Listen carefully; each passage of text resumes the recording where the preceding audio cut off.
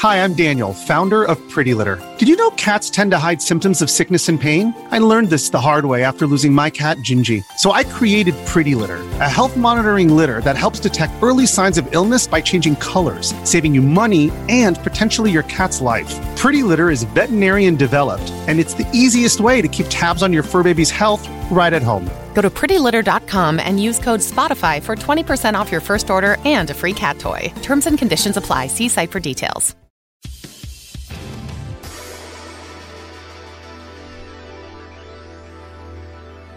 Oh! Yeah! Okay. How are you? How's everybody doing? Welcome to the Wolf Den Podcast, everybody. I hope you're well. I hope you're doing good. I hope that everything's great. We're not late. You are. No, yeah, we're always on time. Yes. All the time. This is on Wolf Den time. Yeah. And in Wolf Den time, we're always on time. It's you guys. It doesn't adhere to your mere mortal ideals of time. Yeah, I mean, you guys were early. What were you doing over here? Stop waiting for us. Welcome, everybody. We have a lot to talk about today on this podcast. Like, for example, we have to talk about the Nintendo Switch Online expansion pass finally got a price, and it's very expensive. Yeah. We're going to talk about a lot of expensive things today. Yes. So that might upset some of you, but I'm sorry. Analog Pocket, we're going to talk about that they just dropped the OS that's going to be for it, and it's a big deal. I want to talk about the new MacBooks.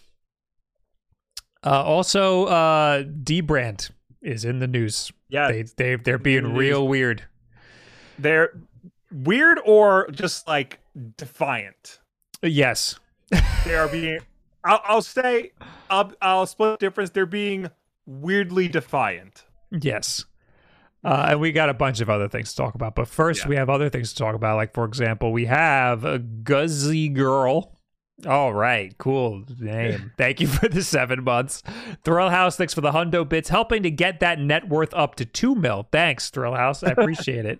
If you don't know, I put a video up on the Wolf Den Clips channel today about me looking up my net worth, which was very, very accurate.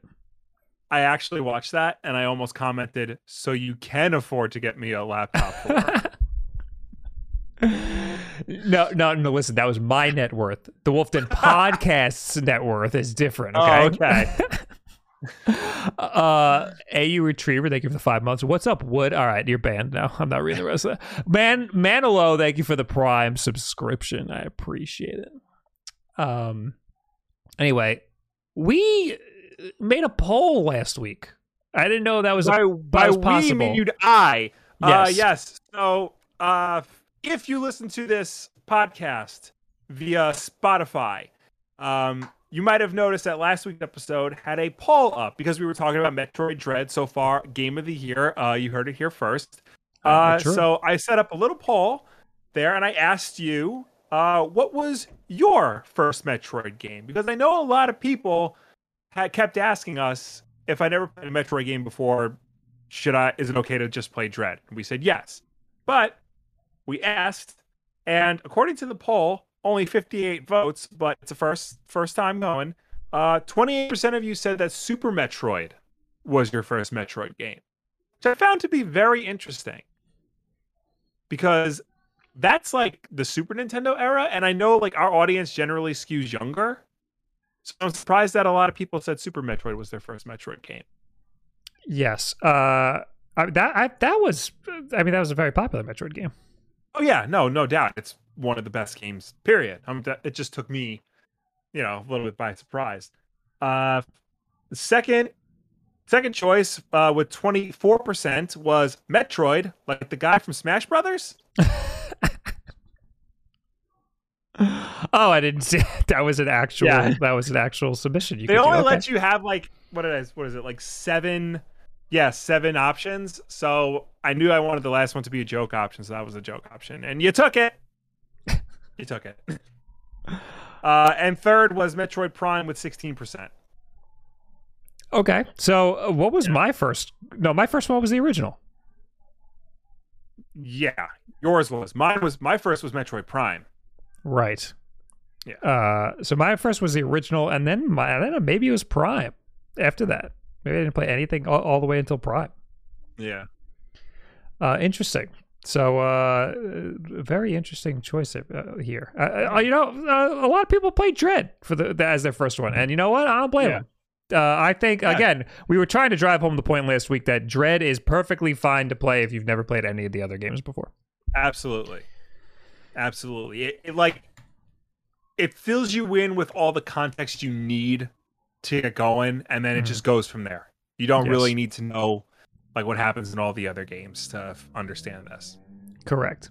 I don't know why people are worried about that. I guess maybe they think that the story is like really important, but it's very much because I think it's because like now all modern games have like deep involved stories, and Metroid is the type of game, it's been around for years, and I guess just through osmosis people have learned of the story of the Metroids and stuff. But that's like, I know a lot about, Master Chief's armor. I've only ever played one Halo game to completion because it's just a lot of things that are out there. But Halo is another game like Metroid where the story doesn't really matter. And if you comment right now saying otherwise, you will be banned because you know I'm right. Well, are you on Wi-Fi? No. I think you got to leave the Discord and come back. And while you do that, I will say, Silent Mongoose, thank you for the 4 months. Smash Brothers was my first Metroid game. Okay, well, you know what? That is a good point. Sora came out last night. I haven't touched Smash Brothers, so I have no comment on Sora. So don't ask me about Sora. I haven't touched Sora yet.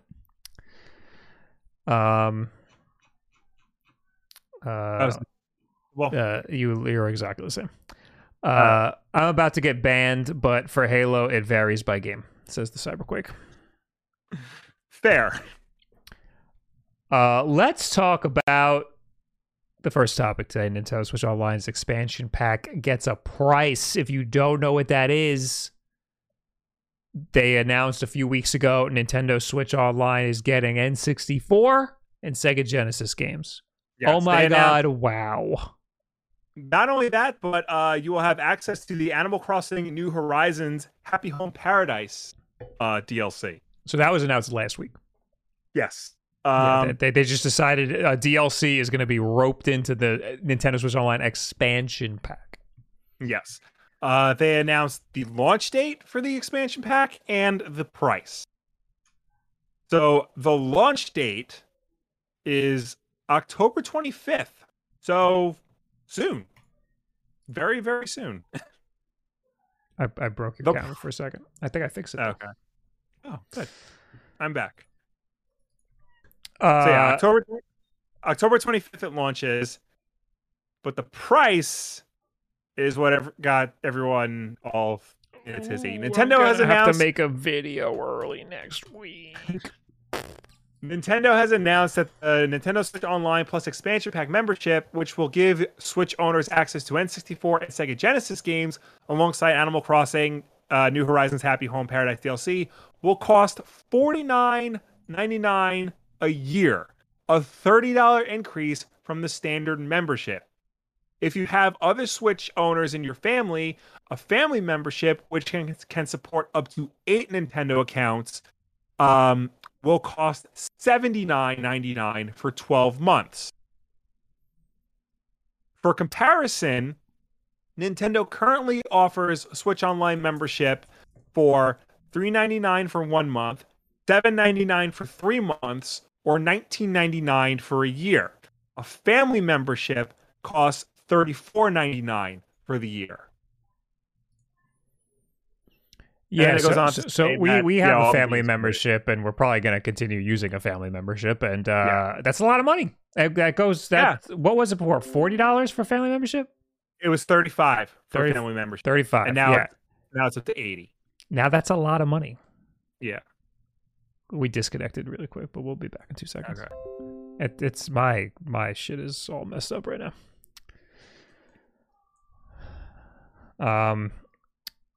But anyway. So that's a lot. That's a hefty price increase. So it's more than double. Yeah. It's more than double, and all we're like, okay, it's kind of a big deal we're getting N64 games. It's kind of a big deal we're getting Sega Genesis games. Nobody is playing these Sega Genesis games. Nobody's playing these Sega Genesis games as much as they were playing NES and SNES games. And especially because definitely no one's playing it for N64. Especially because these Sega Genesis games, with the exception of 2, were already available on the Switch in another package. Right. So, yeah, I mean, it is a big deal that we're getting N64 games. We're getting 10 of them? Yes. Was it 9? Was it 9 or 10? I think it's 10. It's like an odd number, isn't it? Because Winback was like, well, one of them was like hanging off the edge. Yeah. It might be 9. But anyway, 9 or 10. And they're big deal games. So like, like they're worth the money, but the problem is that it's such a big jump from the $20 a year people were paying all the way up to now 50. Well, but again, it's optional. You don't have to pay for this. Right. You don't need the N64 or Genesis games. But the thing that's weird is that you do need it to get the Animal Crossing DLC. You can buy the Animal Crossing DLC without this. Oh, I did not know that. They're throwing it in as like a bonus. So how much? On its own? Yes. $25. Is that a one-time thing? $25 one time? Okay, never mind. One time, yeah. I don't hate it that much. I think that's a pretty cool option then.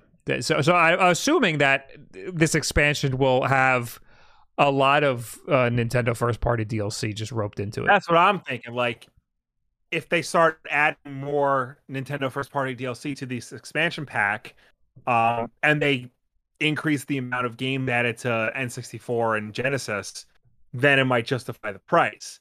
As of right now, it's really hard to justify that price. Right. A lot of people are saying they're hoping that we're going to get a lot more N64 games. And they've shown us a bunch that we're going to get. We're going to get Majora's Mask, and we're going to get F-Zero and stuff like that in the future. We're going to get Banjo-Kazooie. Yeah, those are big deal games. All these N64 games are big deal games. But if there's ones that you're hoping for, or maybe you're hoping that this expansion pass is going to get better, do not buy it now, because you should never buy something, especially a subscription service. You should never buy something that in the hopes that it will get better, because it could just never get better. I have faith that it will get better, but don't buy into it if you're hoping it'll get better. We saw the games that they're going to add, but by the same token, look at how they've handled NES and SNES games so far on the Switch. We have a handful of like the classic Nintendo first party games, and then you got like that weird firefighter game for the Super Nintendo. You have all these weird Jaleco games for the NES that nobody remembers playing.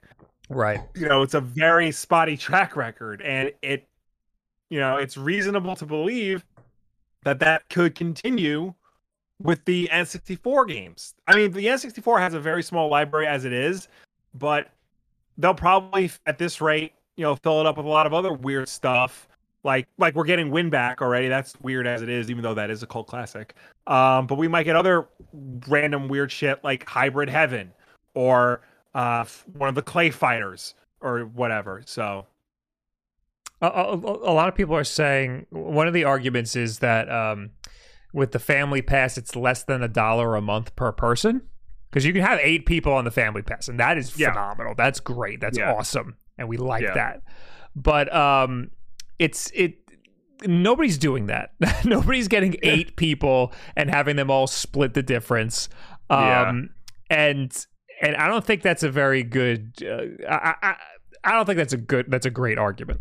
Even if you have the regular year of Nintendo Switch Online just for one person, it's still a lot more money for people. Yeah.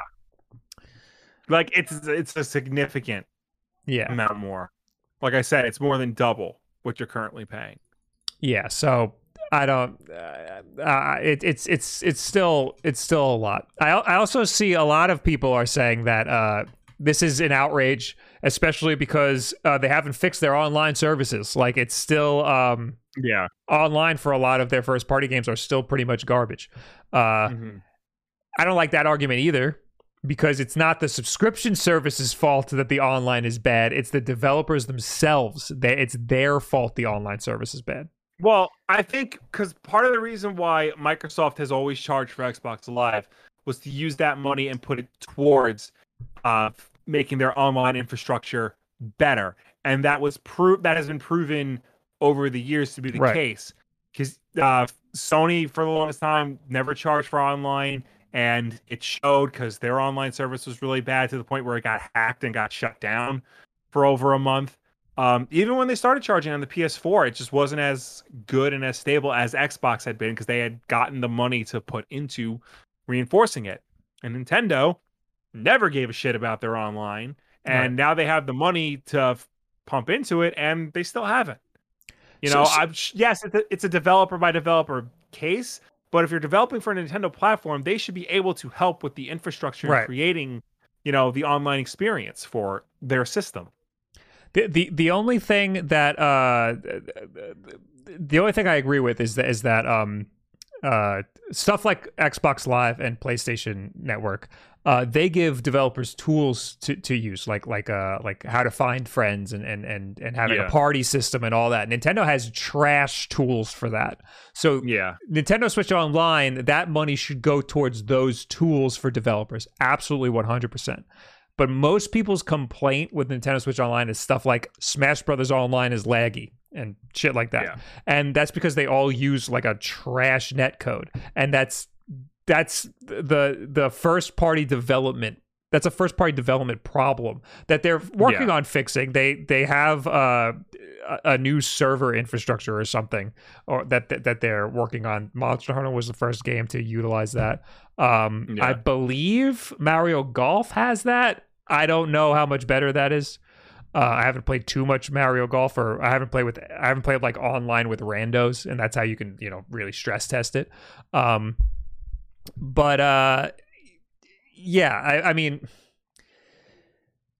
mean, I guess I understand the argument, because like you need Nintendo Switch Online in order to play these games online, and then you get to the online and it's not that great. But again, it's that's a development issue.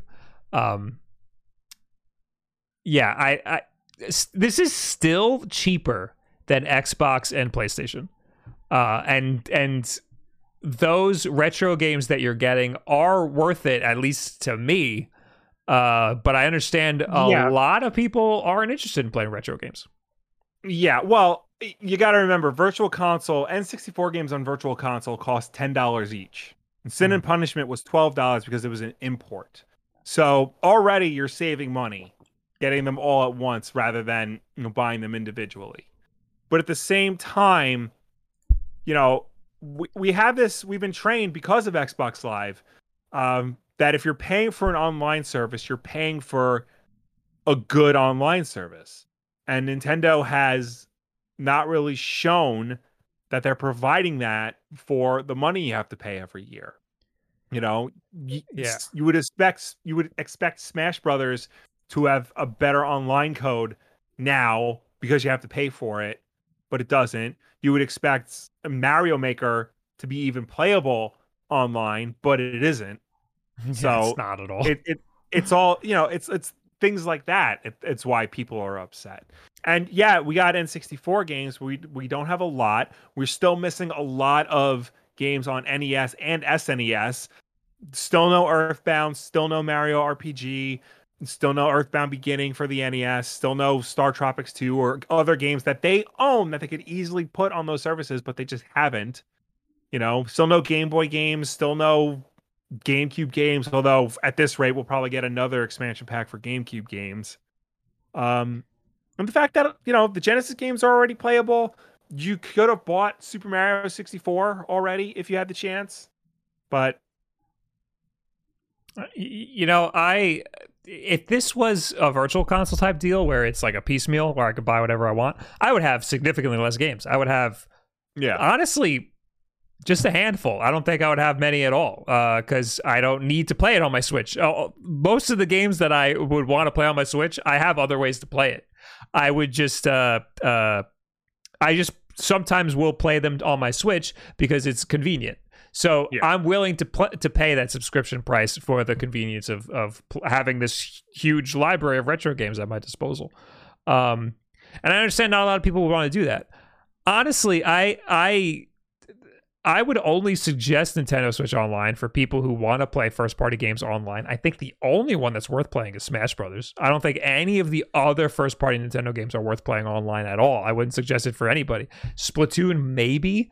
But Mario Kart, why would you ever want to play that online with random people? Maybe if you want to play it online with your friends, maybe you're in like a long-distance relationship or something, but I don't see a reason to want to play Mario Kart online with your friends. That's a weird game to play online with your friends. Animal Crossing, yes. Animal Crossing, maybe. Like, these are weird games to suggest to people to play online with other people. But the other reason I would suggest Nintendo Switch Online is for the huge library of games. And I think that is honestly more worth it, especially with the Nintendo 64 games now. I think that's more worth it than playing any of those games online. It is worth it, but I still don't think there's enough games to justify such a huge price increase.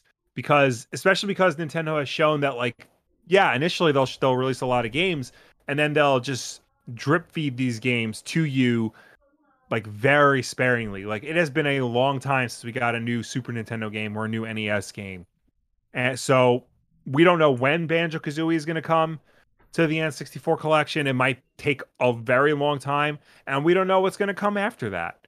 Right. So I just don't know if I think this is a great idea, but I think this is way too much money to ask for what they're offering.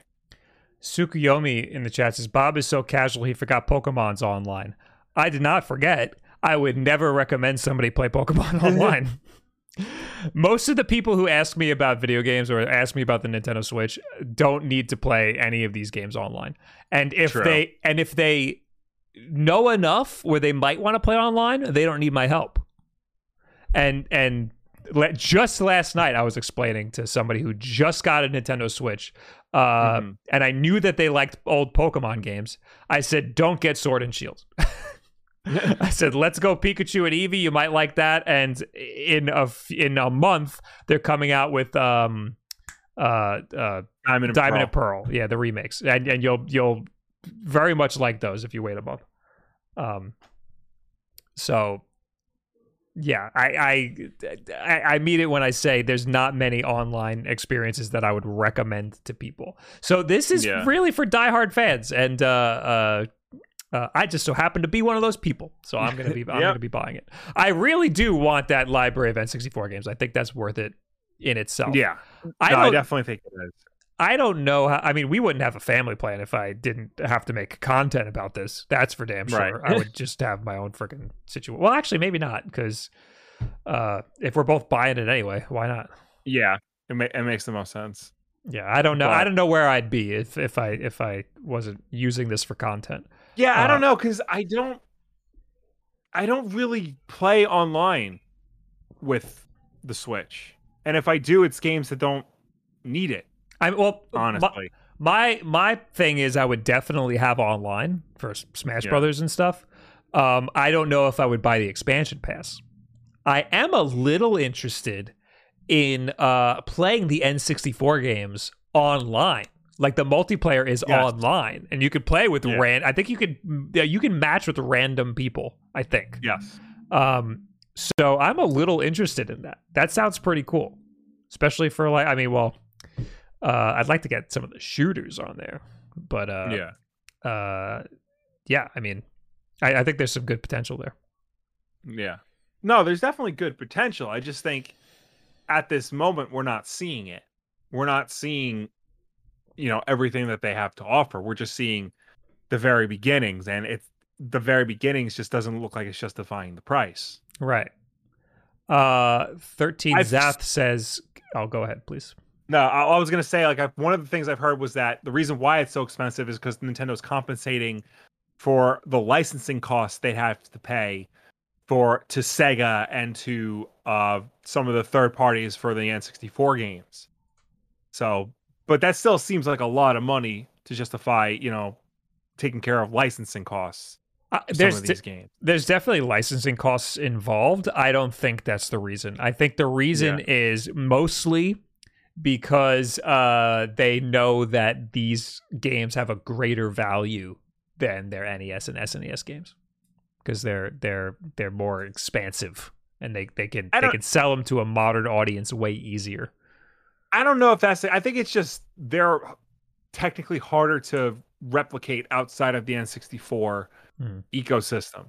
So they're probably charging more to compensate for the development time needed to port them over to Switch Online. That is also true. They have to put a lot of work into each individual game, way more than they did on the other stuff. On the Wii, and I think it was the same on the Wii U, for Virtual Console, NES games were $5, SNES games and Genesis games were $8, and then N64 games were $10. Mm-hmm. So, and they kept that price throughout the Wii and the Wii U life cycle. So they've always valued N64 games higher, I think, because they're more technologically complex than the 8 and 16-bit games. Right. 13 Zath in the chat says, can we talk about how they're also charging an insane amount for the Genesis controller? So, as you might know, they are selling an N64 wireless controller and a Sega Genesis wireless controller for this expansion pass. You don't need the expansion pass to buy it. You do need Nintendo Switch Online, I think, to buy it. You do, yeah.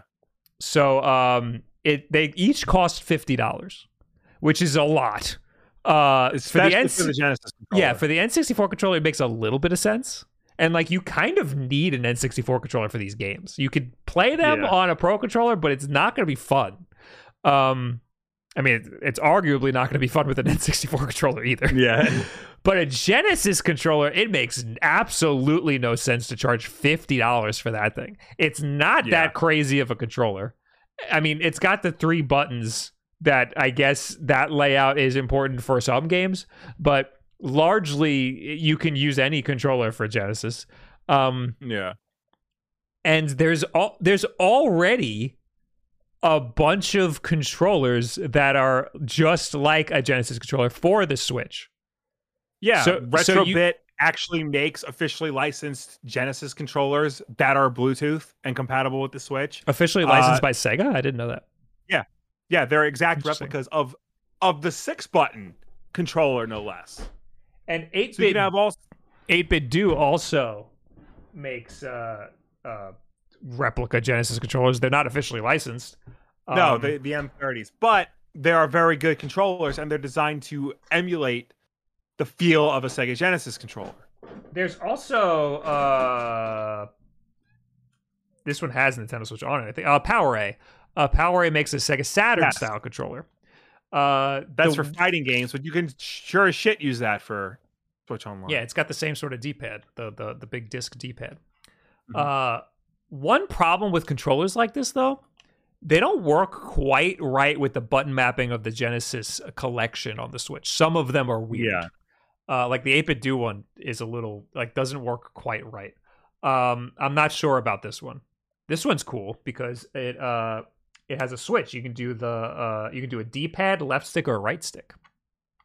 And that's honestly the only reason I would say justify buying the Genesis controller for Switch Online, because the buttons will then probably be accurate to what they were, in the game.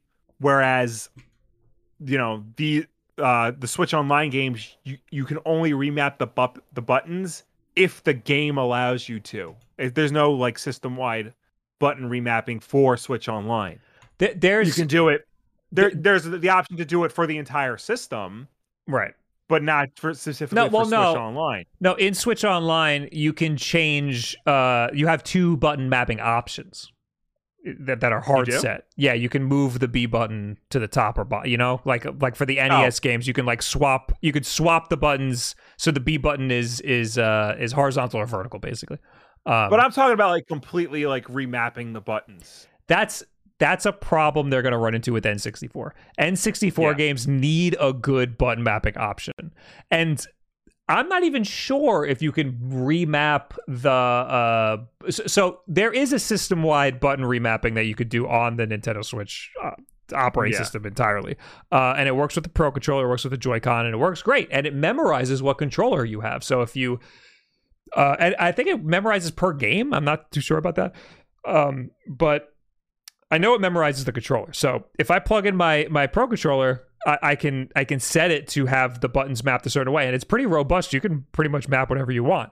I'm not so sure that it works with the Nintendo Switch Online controllers, so it might not, and that would be a huge miss. They have to know that they have to do something, especially with N64. Genesis is also going to be a problem, though. That C button is going to need to be mapped in some way. So. Yeah, especially with N64, they're going to need some button mapping. And if it worked per game, that would be better. Because the C buttons are... If you're using a Pro Controller, those C buttons need to be mapped in some way. Like, certain games, you can use the right stick. Certain games, you're not going to want to use the right stick. Yeah. Like Ocarina of Time, using the right stick is not going to be fun. So, and I'm already getting a lot of questions about people asking me what controllers are going to be good for this, or if the Hori Admiral is going to work. Right now there are zero N64 controllers for the Switch. There's the Hori Admiral. You can use an adapter to plug it in USB to the Switch, and it just so happens to work. But you can't remap the buttons or anything. What about the Retro Fighter USB version? Can you connect that to the Switch? People are saying Brawler 64. Yeah. That's it, the Brawler 64. I thought it was only PC. Because if that would work, that might solve a problem for a lot of people, especially because it's a lot cheaper. But I don't know, because if the Switch maps those C sticks to the right analog stick by default, that's going to screw a lot of things up. Yeah, Nintendo Switch. There's a next gen version. So okay, the original no wait. Oh, no, that's okay. Yes. Apparently the USB version does work. Well, I have one right here. I should just frickin' plug it in. There you go. It says it works with the Nintendo Switch. I've never tried it. Okay. It's $40. And it is important to figure out what the hell the C buttons get mapped to. So that's all right. I lied. There is one N64 controller that works with the Nintendo Switch. And again, this is my favorite N64 controller, by the way. Use it, I think it's everybody's used it. Yeah, use it for an actual N64 and use it for whatever the hell. Let's see. Do I have the top down? Boop. Connery Jump. Did you mean the Hyperkin Admiral or the Tribute 64? Hori doesn't make the Admiral. It's true. Hori actually makes the Tribute 64. Hyperkin makes the Admiral, right? Yeah. Yes. Hori makes the Tribute. That's not a Switch controller, is it? No. How off base am I when I say that there's zero? No. Hori doesn't make the Tribute. Hori makes the original that the Tribute is copying. Yes. That's what it is. Yes. I think Retrobit makes the Tribute. System settings. Well, let's my control. This Brawler 64 isn't working at all, by the way. No. Let's see. Your light theme is killing Pork Chop's eyes, by the way. Hey, Pork Chop, shut up. Put on sunglasses, idiot. Nothing? Honestly, this might not be one that works with the Nintendo Switch. This might be an older one. Yeah, wasn't that one of the first round ones you got? Well, so I got the original because I kickstarted it. That was right. But that was for the N64. Right. This is the USB one. It says Nintendo Switch. It says the USB one works for Nintendo Switch. I threw out the box, so I have no idea. Yeah.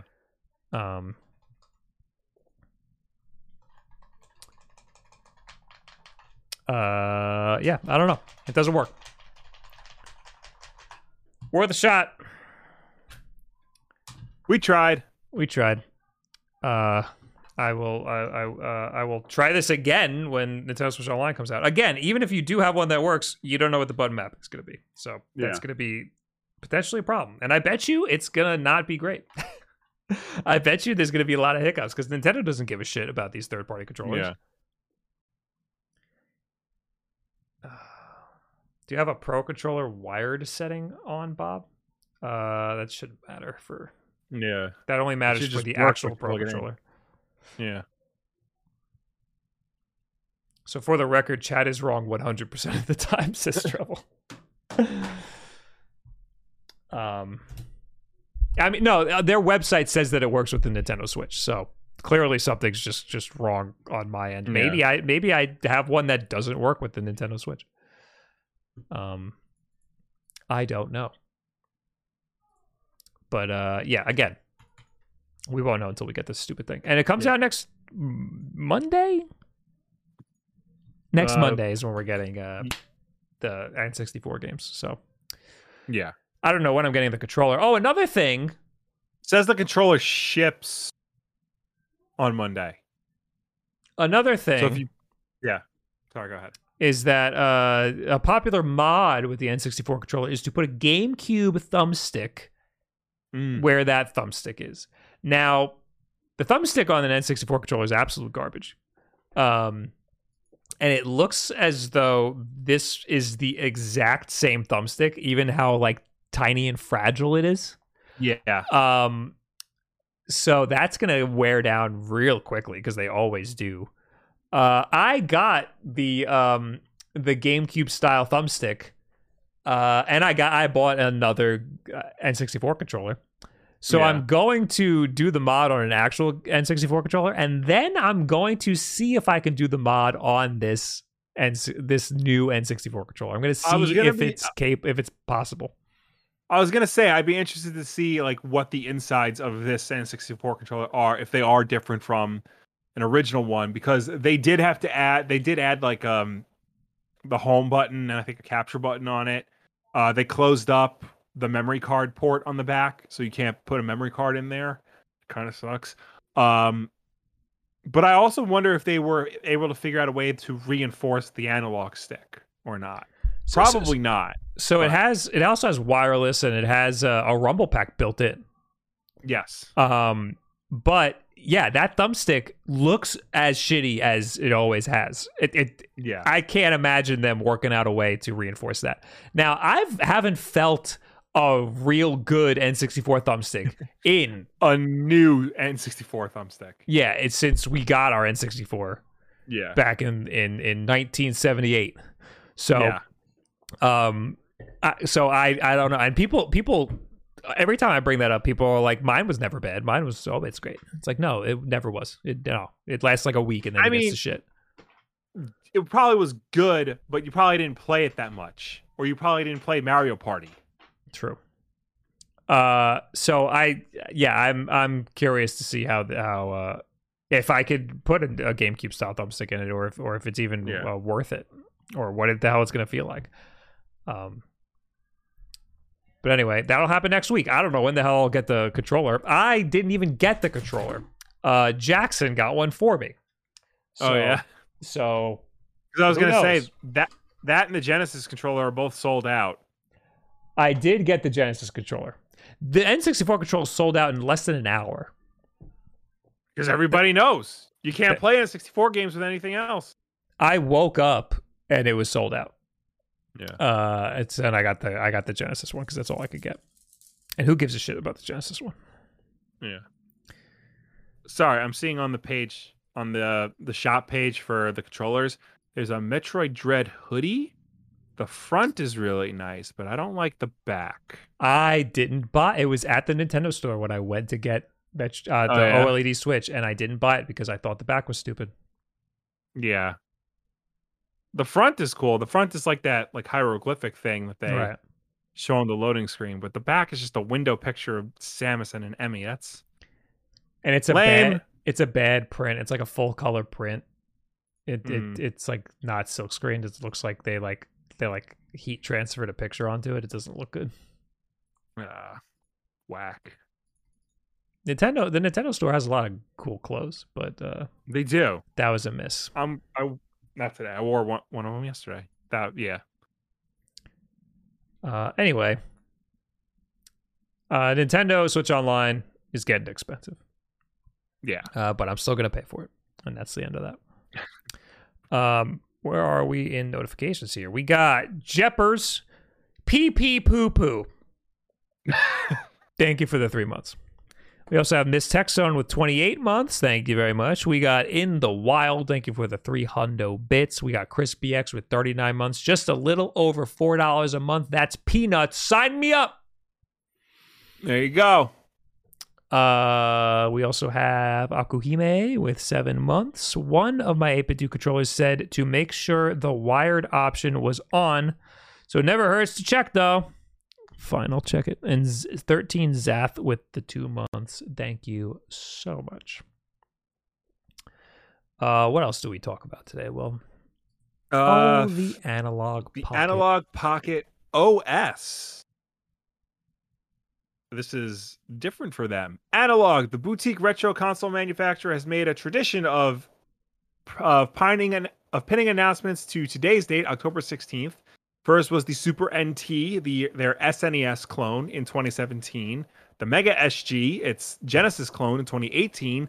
The still unreleased Analog Pocket 2019. The similarly unreleased TurboGrafx 16 clone, the Duo, last year.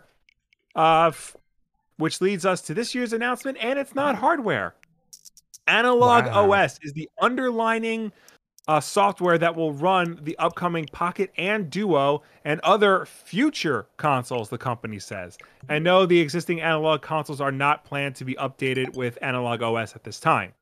In addition to a very welcome visual refresh, which should better align the company's excellent hardware design Chat with was its right. software experience. Chat was right. What? I got this stupid friggin' controller work.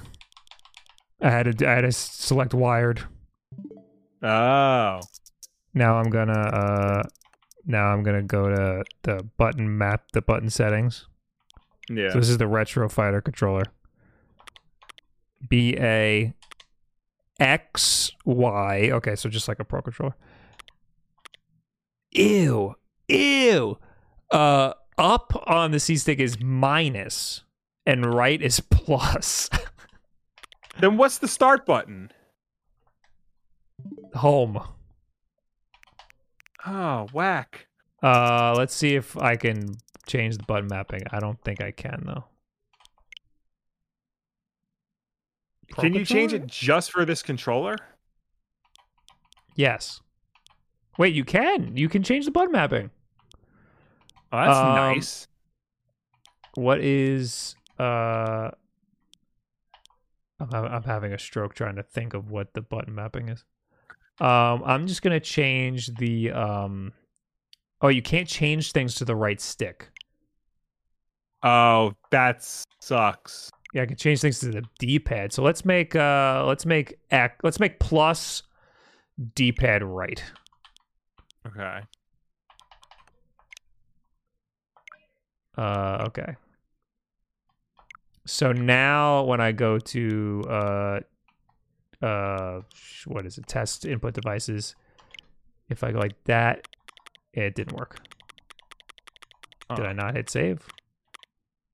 Oh, you did. That didn't work at all. It might have just changed it for an actual Pro controller. That sucks. Oh no, it didn't take. Let's try one more time. Done. Your button mapping was changed. Okay, now it should work. Okay. So sorry, everybody. This is for science. Yeah, you all know how important science is. Don't worry, Will. It did not work again. Fantastic. One more time, going back to the change button mapping. It says it's changed. It didn't actually change.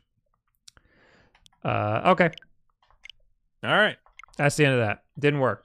Button mapping or results inconclusive. Maybe somebody else can figure it out, but we here at the Wolf Den cannot figure it out.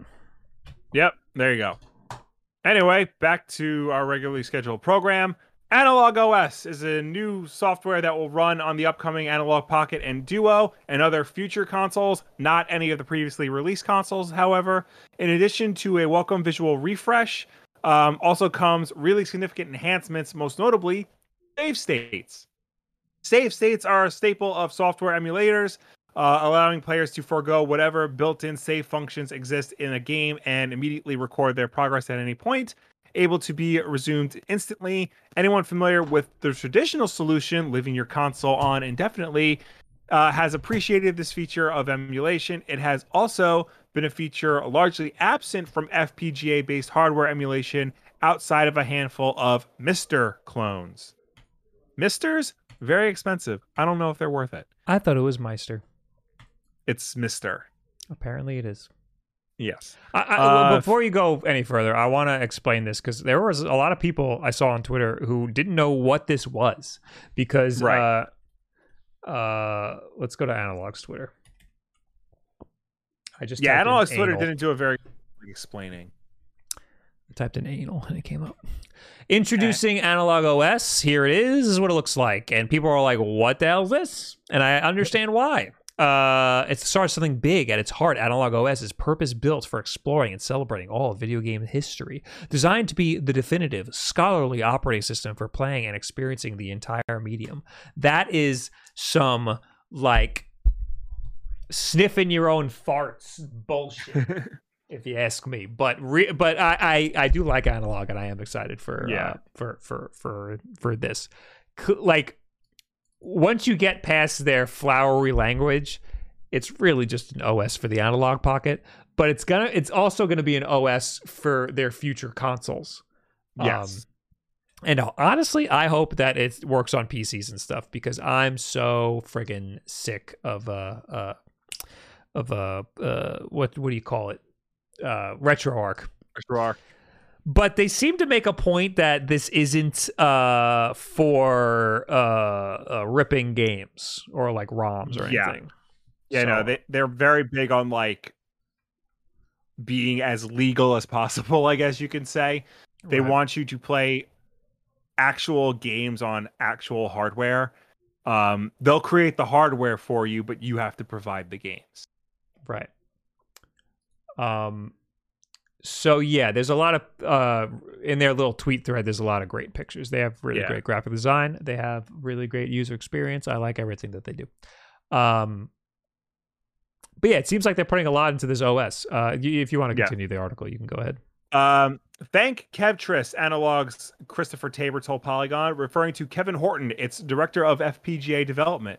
It is more than just being a complex but dually difficult to do this reliably, let alone on a physical cartridge. As far as I know, we're the first to ever develop the technology to capture and load save states instantly during gameplay on physical cartridges.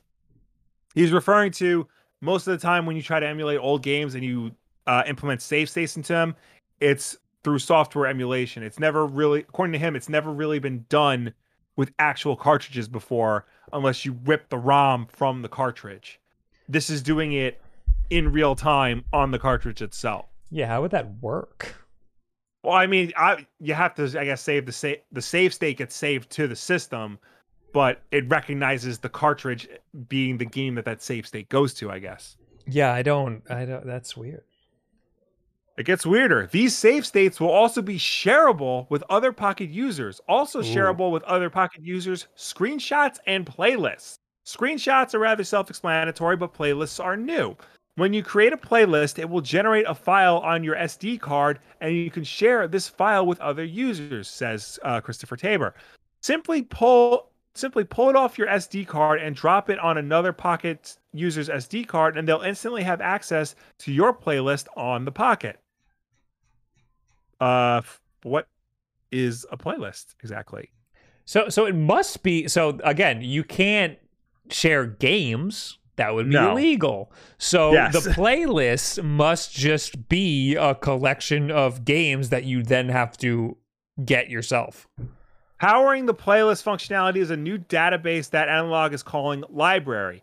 It is built around a new level of standardization in terms of game title standardization, franchise, publisher, and developer organization, revision, depth, and more. It is being carefully curated by experts and researchers in conjunction with collectors with access to complete game sets. The ultimate goal of Library is to be the end-all scholarly database for all of video game history. Library will take full advantage of Analog developed proprietary technology to read physical game cartridges and detect all possible information on the game cartridge down to its revision. For example, Link's Awakening has 18 different versions regionally and revisions within each. Holy shit. Many of these versions and revisions have differences from game art to graphics, text changes, bug fixes, and other quirks. You can walk into a game shop, plug the game into your pocket to read the cartridge, and find out exactly what revision it is and all of its details. That's amazing. Insane. That is incredible. That's fucking bonkers. That's awesome. Just the idea of that. There's thousands of games available for the Game Boy and Game Boy Pocket and Game Boy Color. Yeah. I want to mention briefly, there was a console that we tried out at E3 2 years ago. Yes. Yes. I don't remember the name of it. It was for the NES. It was literally a portable NES that you plug actual NES carts into. Yeah. And the purpose of it was for going to retro like swap meets and stores and stuff and seeing if the NES game works. It was bizarre. Here it is on screen. Yeah. Well, that's the guy talking about it. I think it was by My Arcade. And it's huge. Yes, it's absolutely massive. It's ugly as all sin, but the purpose of it is to test games to see if they work. And I guess since the Analog Pocket is hardware, it's actually running off of the cartridge. It would be totally fine to test cartridges out. And I guess you get a readout of a bunch of different information on it if you use the Analog Pocket. So that's freaking incredible. Yeah. In addition to the new features coming to Analog OS, Tabor shared some information on the Pocket's additional developer-facing FPGA. Pocket has been purposely built with optimal hardware to make development and porting of pre-existing FPGA cores a breeze. Off-the-shelf dev boards are naturally not built for this exact purpose. They're pricey, require tons of add-ons, difficult technical setup for most users, and limitations that cannot be ideally solved, namely different kinds of RAM, without building something exactly for this purpose from the ground up. Tabor notes, clearly targeting the MiSTer's platform's DIY approach and immense library of cores. You can expect to see pretty much every single third-party FPGA core out there on the Pocket. So I remember when they announced the Pocket, of course it was going to run on an FPGA chip, but there was going to be a second chip in there specifically for users to go in and modify and develop for. So that they can create their own homebrew games and port over games and add emulators that they want to add to there. And he just basically expanded on the role of that second chip. For the non-dev end user, it is as simple as dropping an FPGA core onto the Pocket, and it will be served by our library and database, offering an unparalleled experience. That experience will obviously work on the handheld Pocket's display, but will also work on HD TV displays via the optional dock and on CRTs using Analog's existing DAC product. While Analog OS sounds exciting, the Pocket was announced 2 years ago now, and it's been delayed again to December. There are still plenty of frustrated would-be buyers who missed out on pre-order window for the units that still haven't shipped yet. Tabor says more Pockets will be back in stock and shipping a bit after pre-order ship. Trust me, we're doing everything we can to keep these in stock. COVID hasn't done anybody any favors, but we've gone to great lengths to produce as many possible and continue to do so. I never got one. I thought, me neither. Well, no, you pre-ordered one. I didn't even get the freaking pre-order one because I was hoping that we would get a review unit because they have sent us ones before, but I never heard anything. But you got one just in case we had a problem. Yeah, I got the pre-order. So that I could use that and make a video on that. Now, the Analog made a huge tweet thread that's nice and pretty, and at the very end, they wrote, Analog Pocket does not play copyrighted ROM files or dump game cartridges. It plays legacy game cartridges directly via the cartridge slot. To play a game in library, you will need to insert the game cartridge to play it. Yeah. I will add another asterisk on top of their asterisk. The Mega SG, the Sega Genesis that they made, was immediately day one hacked to allow ROMs.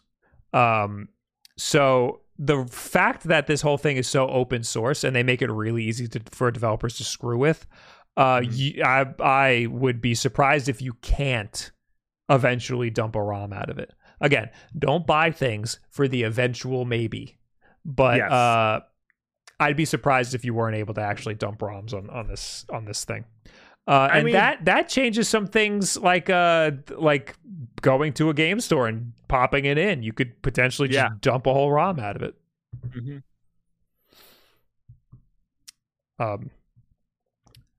We were talking about going to a game store and testing games. Why not just bring a Game Boy?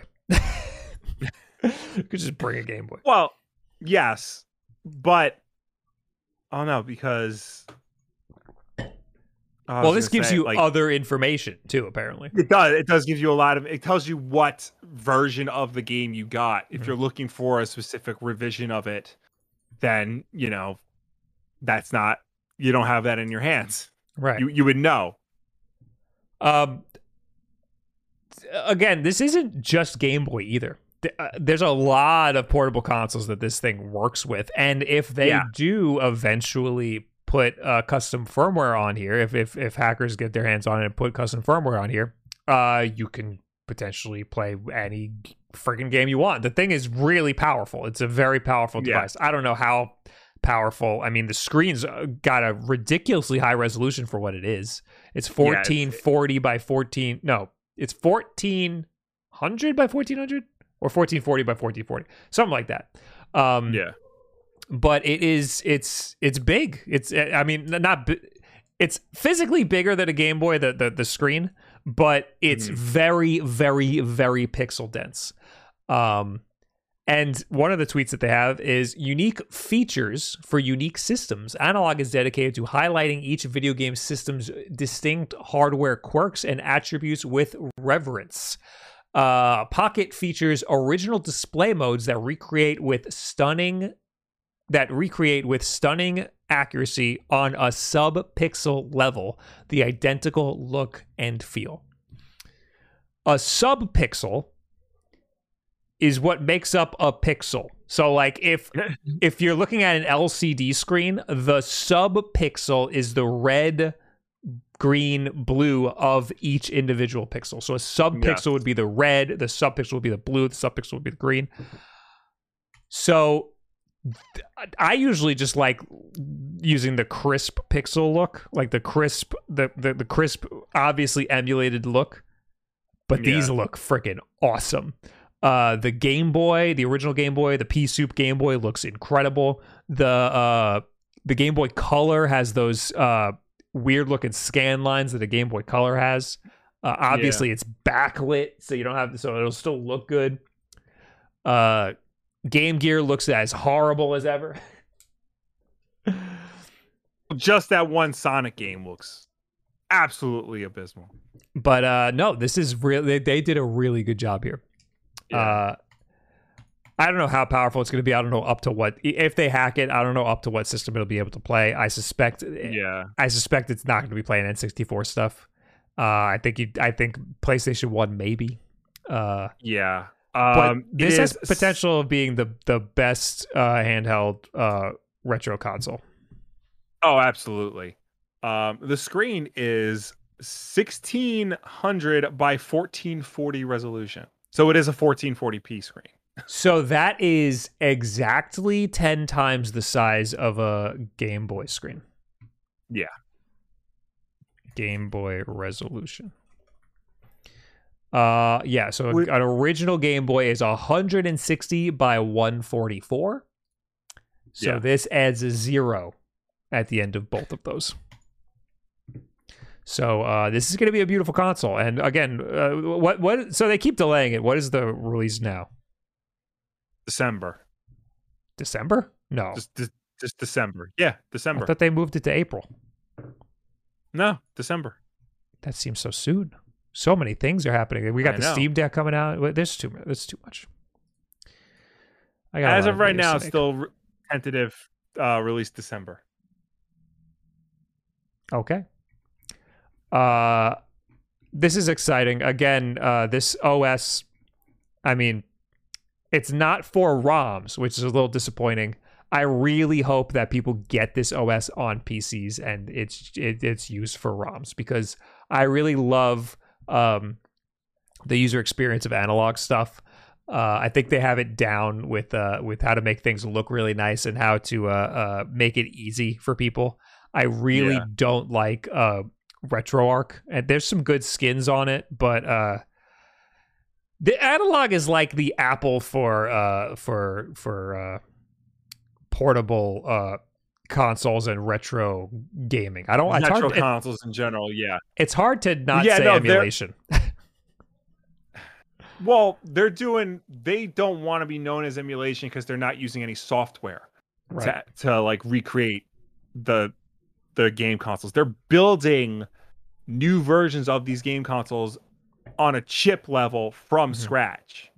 So that's their whole thing. It's really high end, it's really technical, it's really advanced compared to like what a lot of the other companies do, like your Hyperkins and your whatnots. Like nobody or Polymega even. Nobody's really doing it on this level. Right. And that's why that's why analog, their stuff is more expensive. Their stuff is like not always in stock, but it's worth it in the end because they're putting all the time and effort and quality into making the best possible version of a Sega Genesis or an SNES or eventually a Game Boy. There's nothing wrong with getting a retro or portable emulator that you can like tinker with and get running really good. There's nothing wrong with getting an Android phone and putting some nice Joy-Con style controllers on there and putting a nice UI on it and making it really easy for emulation. There's nothing wrong with getting a PC and running RetroArch and putting a skin over RetroArch. But me, and I assume most other people, do not want to do that. I want to buy a thing and have it work. Yeah. Another potential problem with something like this is that the retro games market is insane right now. So buying games to play on this is not going to be fun. Luckily, we already have a lot of games that'll work great on this. Yes. Yeah. And I made sure to get the Game Gear adapter so we can play our Game Gear games again. Again, I have a lot of faith that this is going to end up emulating stuff very well. But that's not what they're selling it as. So don't buy it for that. No. Buy it if you already have a bunch of Game Boy games that you want to play. So I'm excited for this. This is going to be cool. I didn't know it was coming out as early as December. Do you know where we got it shipped to? Was it your place or my place? I want to say my place. Let me just see if I can find that email. I'm coming over. Yeah, I will. You will get a text as soon as I get it. And anyway, we'll work something out. I won't even open it. I'll just give it to you. Let me. Well, yeah, you can't open it. I gotta unbox it. Yeah. Let me. Let's move on to talking about the new MacBooks. This is a weird not topic. Gaming related, but this is exciting. I mean, a lot of people. We've been talking about this a lot on the podcast. People ask me about this, so I figured, you know what? It's worth a whole ass topic. I've been waiting for this for possibly 2 years, over a year. When did the M1s come out? Yeah. Why do I want to say last year? I think the M1s came out last year, but the rumors that they were coming out was way before that. Yeah. Here's my little history. I have a MacBook. Will has a MacBook. We like Apple computers here. We do. Right now, I am on a custom-built PC. I built this as a Hackintosh. So this computer that I'm on right now was at one time dual-booted. It had 2 hard drives in it. I could run Mac on it and PC. It was a fucking nightmare building this computer. It's been a nightmare trying to maintain it. So I finally, about a month or two ago, I ditched the Apple partition. It's a full-fledged Mac right now. It's a full-fledged PC right now. So for the past 2 months or so, I've been editing and doing everything on Windows. And for the love of God, I want to die. I'd much rather be doing this on Mac. I use my MacBook to an extent, but my MacBook is a late 2016 dual core. It's not very good for editing 4K footage. It does its best, but it needs it. I desperately need an upgrade. So I've had this plan where I was gonna just use this computer here as a Windows computer, and I was gonna get a beefy MacBook and plug the MacBook in like a dock and use that for most of my video editing and stuff. I've been putting off doing that because I know that they're coming out with these freaking new processors that are going to be built by Apple. They're going to be amazing and they're going to be great and everything. So I don't want to buy a MacBook and then have them come out with a better MacBook like a week later. And I've been waiting for over a year because they came out with the M1s, but the M1s were only on the chintzy little MacBooks. They didn't make the big beefy one. Everybody's like, you got to wait. They're going to make big beefy one. Now they finally, what was it, yesterday? Yesterday they made a big beefy one finally. And not just one. Two. So here it is. We got the M1 Pro. It's a new processor. Or system on a chip, really. And they made an M1 Max. So now, fuck. I gotta spend a lot more money than I thought. Because I can't just get the Pro, Will.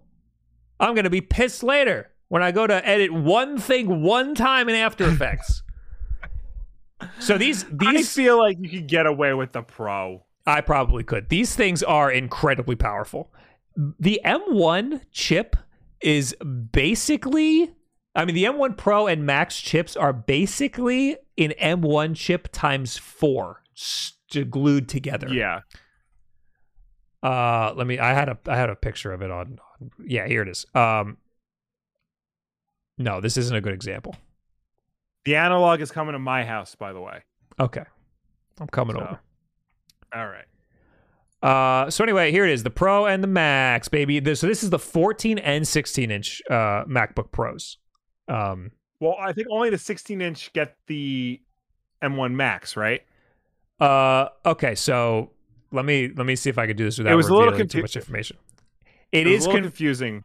It is confusing. I would have been fine with a 14-inch. Yeah. You can get the 14-inch with a Max in it, but it's an upgrade. Okay. So the baselines that you have here. So you got the 13-inch, which is just the regular M1. It's not a Pro or a Max or whatever. I wonder if you can get those with a Pro or a Max. That'd be interesting. But here you go. The new one is the 14-inch. 13-inch, I don't think you can. So the new one is the 14-inch it's got Pros here. The memory is unified, so it's video and RAM memory. Yeah. So you can just get the 14-inch and upgrade it to the Max, but the specs that they have here, you can go to the 16-inch and then you have the Pro, and then all the way at the end is finally the Max. This one, it's a 10-core CPU, 32-core GPU, 32 gigabytes of unified memory. That means it's shared between RAM and video memory. And it's got 1 terabyte of storage. And again, this is the Max, and it's $3,500. And it's the one that I got. I was gonna get the 14-inch and put up the Max in it, but it was only I think it was the same price, or it was like $200 cheaper. It really didn't save any money just getting the 14-inch. Plus, I think you get more video unified memory if you just get this one, the 16-inch.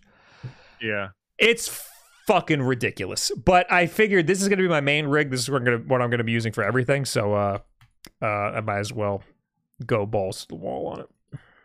And now I have a lot of other questions. So this thing finally they've done it. They're so innovative, Apple. They gave us ports on the sides of the MacBook.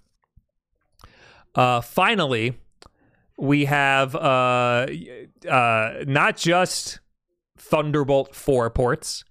We have an HDMI port, a full-size HDMI port. We have the SD card reader is back.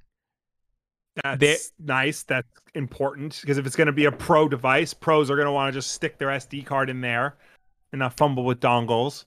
I'm a pro. I love sticking my SD card in places, and I don't want to fumble with dongles. So here it is. You got the SD card. It's got a headphone jack. It's got a full-size HDMI. It's got a couple Thunderbolt 3s. And I'm loving every second of that. Another question of mine is, how am I going to dock this thing? My plan was to have this thing in like a little dock. My plan was to have like a Thunderbolt 4, or I was thinking Thunderbolt 3. I had no idea Thunderbolt 4 was even a thing. So my plan is to get a Thunderbolt 4 dock and have it connect to all my monitors and stuff, but I didn't anticipate they were going to give us more ports. So I think you can still dock it. No, you can. You absolutely can. It's just I might want to use the HDMI port now instead, so I can free up more ports. One thing that is very exciting is that MagSafe is back. My USB, the friggin' Thunderbolt 3 port on my current MacBook is like loose. It's horrible. It like the stupid cable comes out all the time while I'm trying to charge it. What's cool is the new MagSafe. It's MagSafe 3, and it's also the other end is a USB-C cable. Mm-hmm. So you can, if you need a new brick, you can just buy a new brick, and if you need to replace the cord, you can just replace the cord. Yes, the old MagSafes were not like that. I'm glad that they learned that because I do like that about the current charger thing. I actually did buy a whole new USB-C cable for the charger. People in the chat are going back and forth between calling it USB-C and calling it Thunderbolt 4. We haven't misspoke here. The charger has a USB-C port in it. The MacBook has Thunderbolt 4 ports. So for the hub that I want to buy, I want it to be a Thunderbolt 4 hub. Now it's the same physical port, but it's different workings on the inside. The shape of the port is the USB-C shape. Yes. The connection, the type of connection is Thunderbolt connection. Yes. This is opposed to traditional USB. There's a fly flying around. That's opposed to traditional USB 3.0 connection or USB super speed or any other type of connection or speed that also happens to use the USB-C shape. It's very bad and confusing, and they need to sort their shit out because it confuses me every time. So USB-C stuff works just fine on these MacBooks. My old MacBook also, and these MacBooks, USB-C stuff is going to work great. Thunderbolt 4 stuff will not work on USB-C ports. It has to be a Thunderbolt 4 port. So Thunderbolt 4 stuff will work just fine here, but if you happen to get a different computer, like a PC that has USB-C on it, Thunderbolt 4 stuff is a no-go. So at the office, I have a big G Drive RAID system that is Thunderbolt 3, and that does not work with a USB-C cable or USB-C ports at all. It needs Thunderbolt 3, and hopefully it'll work on Thunderbolt 4. I'm sure it will. Sure it will. Yeah.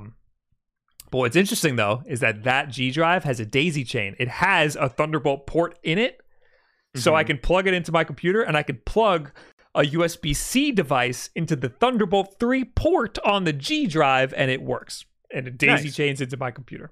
Anyway, I don't know what type of dock I'm going to get with this thing. I think I'm just going to plug it in USB-C into my Eve Spectrum monitor. Another interesting thing, USB-C can handle 4K 120 frames per second. And this MacBook can supposedly handle that too. The display on it is 120 hertz. I don't know the resolution. It's something ridiculous. Yeah, it's definitely way more than it needs to be for a 16-inch screen. Yeah. Tech specs. 16-inch baby. Yeah. It's got a lot of nits. That doesn't tell me what the resolution is. It's very big. Yeah. It's 3,456 by 2,234 native resolution. That's a lot. 254 pixels per inch. That's almost print resolution. Yeah. So it's not 4K, but very, very, very close to 4K. Yeah. I was gonna say it's a full-size keyboard. They said it's similar to the keyboard that you would get with an iMac, and there's no fucking touch bar on it. Yo, I'm so happy there's no touch bar. I'm so glad I missed the touch bar. I purposely got my 13-inch MacBook because I didn't want the touch bar. It was the first ones. It was the first line that came with the touch bar, and I was like, absolutely not. I don't want that touch bar. Yeah. I've been avoiding it like the plague, and now I'm happy that they don't have it in this version. So it does have a notch where the camera goes. Yes. That is very annoying, but that's where the taskbar is going to live. Yeah, so it's really not a big deal. Yeah, I don't think it's going to be as bad as everyone thinks it's going to be. So the resolution is actually taller than 4K. Slightly taller than 4K, but not as wide as 4K because it's like a 4:3 situation. MacBooks are weird like that. Yeah. But most laptops are weird in aspect ratio. But I'm excited to be able to plug this into some monitors. I'm going to have to redo some stuff here if I'm going to get a dock for here. So for the office, I'll have it plugged in USB-C to my Eve Spectrum unless I run into some problems. I'm happy it has other ports, so I can use those ports for other things. Here, I'm going to want to have a dock situation. CalDigit makes a cool dock that I'm interested in. Anker makes a lot of good docks. Anker was the first thing I looked at. Anker makes ones that are really high wattage, so they could charge it pretty good. None of them make ones that are 140 watts. This MagSafe is going to be 140 watts for the 16-inch. The Anker one gets up to 96 watts, I think, and the CalDigit one only does 60. But I don't know what the wattage is going to be going through Thunderbolt 4 though. Yeah, that's going to be that could be different. So I don't know, but I think I want that CalDigit one. It does. The Anker one has USB ports. The CalDigit one does not. So I still need some dongles coming out of the CalDigit one. Well, can you charge this through one of the USB-C ports, or can you only charge it through the MagSafe? You mean Thunderbolt 4? And yes, they did say that. That's what I mean. They did say you could charge it through that. Okay. And you can use a USB-C cable to charge it via the Thunderbolt 4 port. Yes. But it has to be a USB-C cable that's rated compatible with charging, not just data transfer. Correct. That's something you gotta fucking worry about. There's ones that have transistors in them, which are important because you could blow out your frickin' computer if you don't use that. Yeah.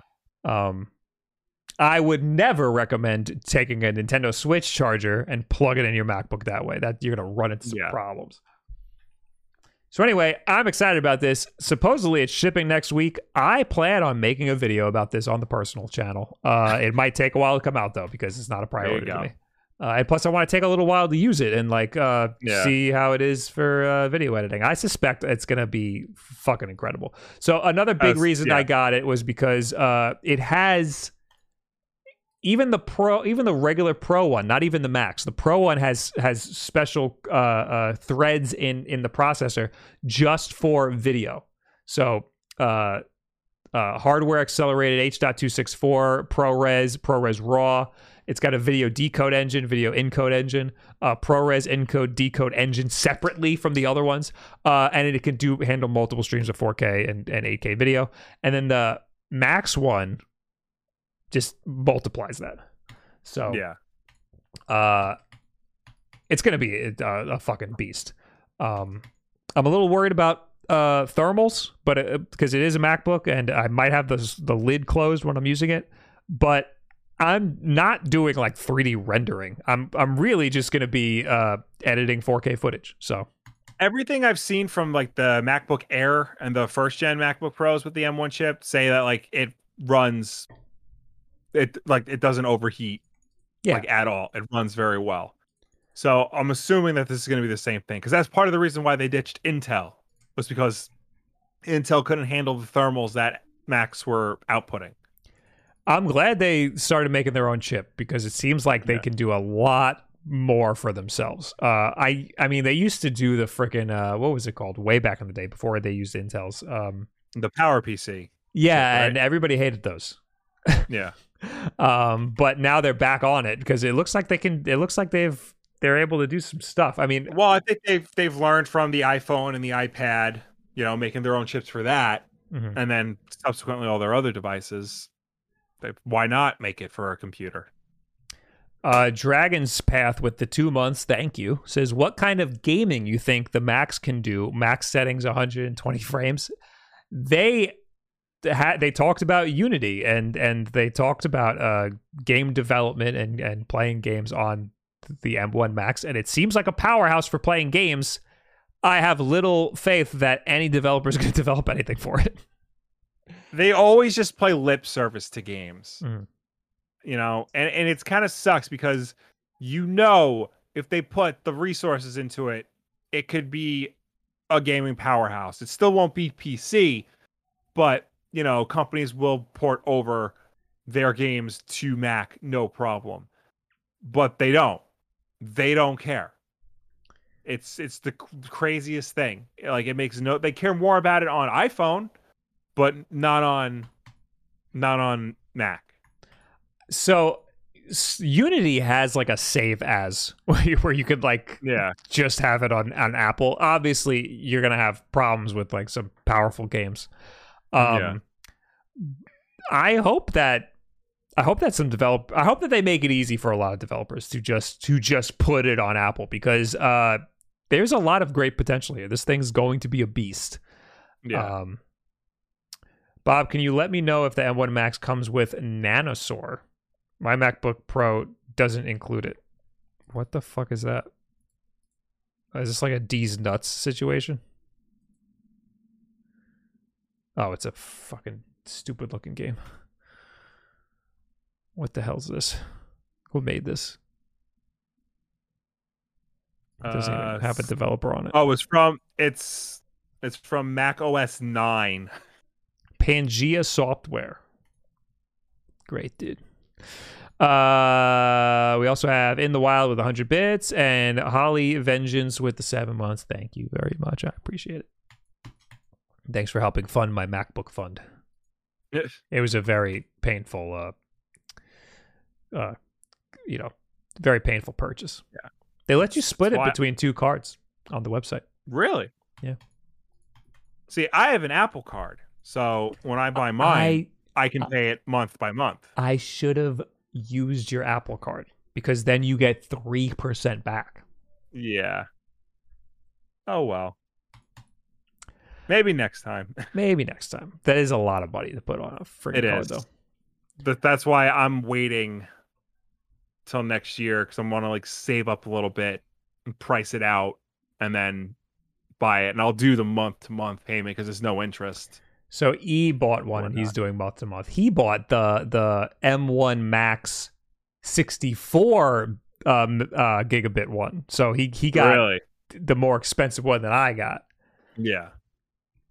I also had today I had Wood and SpawnWave both DMing me about getting a MacBook, and I don't know if I could recommend like people who are like mostly PC users going to Mac. I feel like Wood is probably gonna have a bad time. SpawnWave, he's used Macs before, so he's probably gonna be, and he's like he used to work at a PC repair shop. He knows his shit. I feel like Wood would just get frustrated.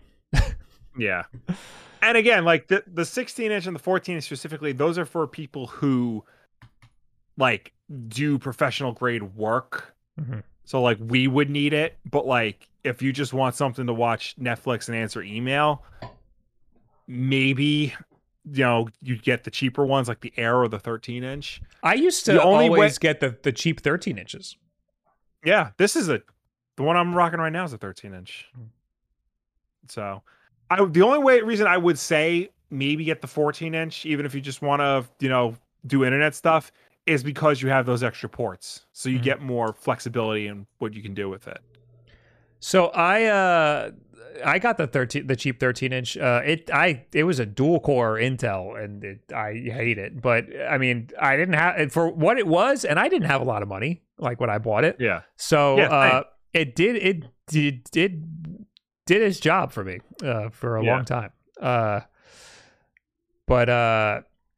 Yeah, I know a lot of people who like the idea of like being able to edit 4K raw video, but they're never going to get to doing it. They just like knowing that they can. Yeah. Most people are just kind of, doing either light video editing or I mean, most people are just answering emails and going on Facebook. Yeah. But even if they do edit videos, it's probably going to be some light video editing. So yeah, you're probably fine with the baseline 14-inch. And how much was that? It's like 2,000.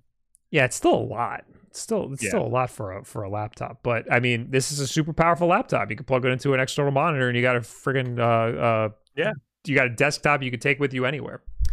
So this is exciting. This is I'm excited for this. It hurts my wallet, but I'm happy I could finally get the setup that I want. I just hope that it is as much of a powerhouse for my workflow as they're saying it is. Anyway, we went on for a long time about Apple. Yes. Let's talk about Dbrand very briefly. Yes.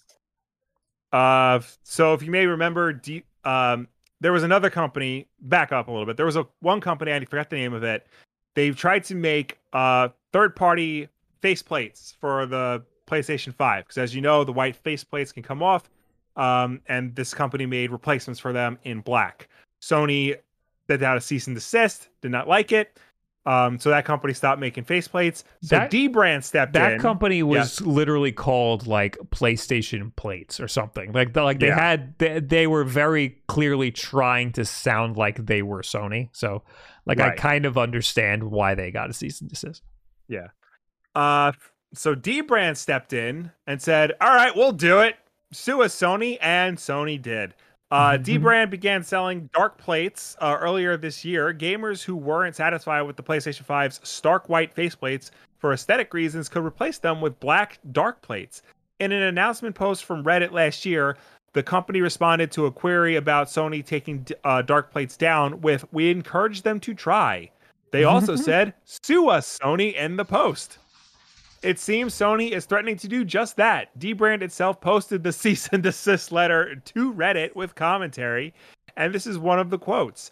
"Notwithstanding Sony's serious concerns about Dbrand's conduct, and despite your company's adoption of the tagline, 'Go ahead, sue us,' presumably with Sony in mind, Sony would like to offer Dbrand the courtesy of resolving this matter without the initiation of formal legal action."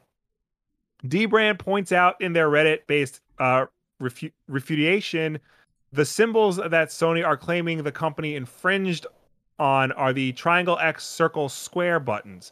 Dbrand points out that these altered symbols on the dark plates, they altered the symbols on the dark plates, so they don't exactly resemble those used in Sony's own plates, It also compares itself to car afterparts manufacturers. So that was one of the things.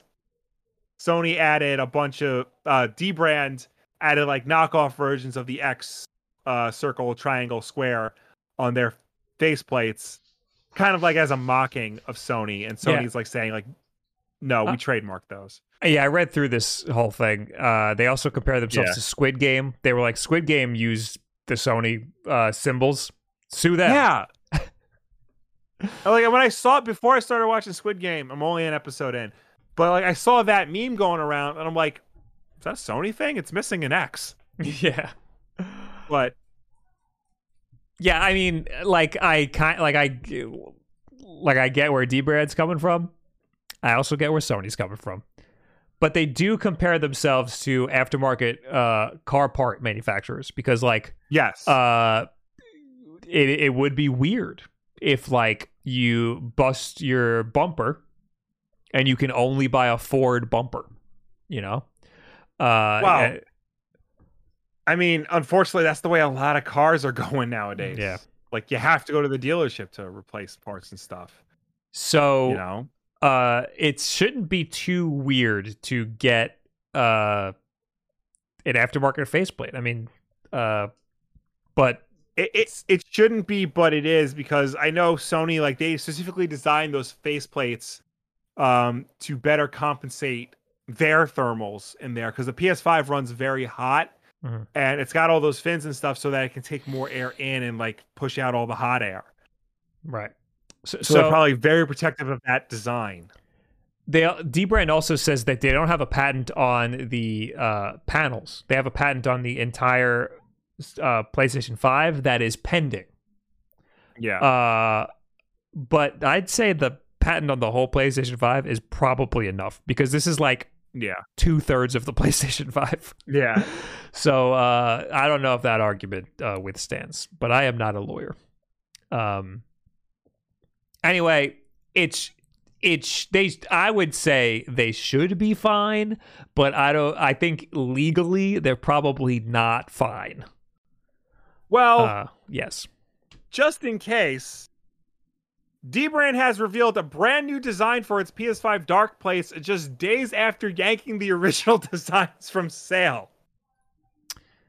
Yes. So, just in case you still want different plates, Dbrand's got you covered. Dark Plates 2.0 look a little different from the original model. While they still attach to the sides of the PS5, the new Dark Plates are more rounded instead of having quite as much of the sharp popped collar look that's closely associated with Sony's console. They also now have a prominent vent right next to the PS5's fan. The new Dark Plates come in 3 colors: matte black, retro gray, and white.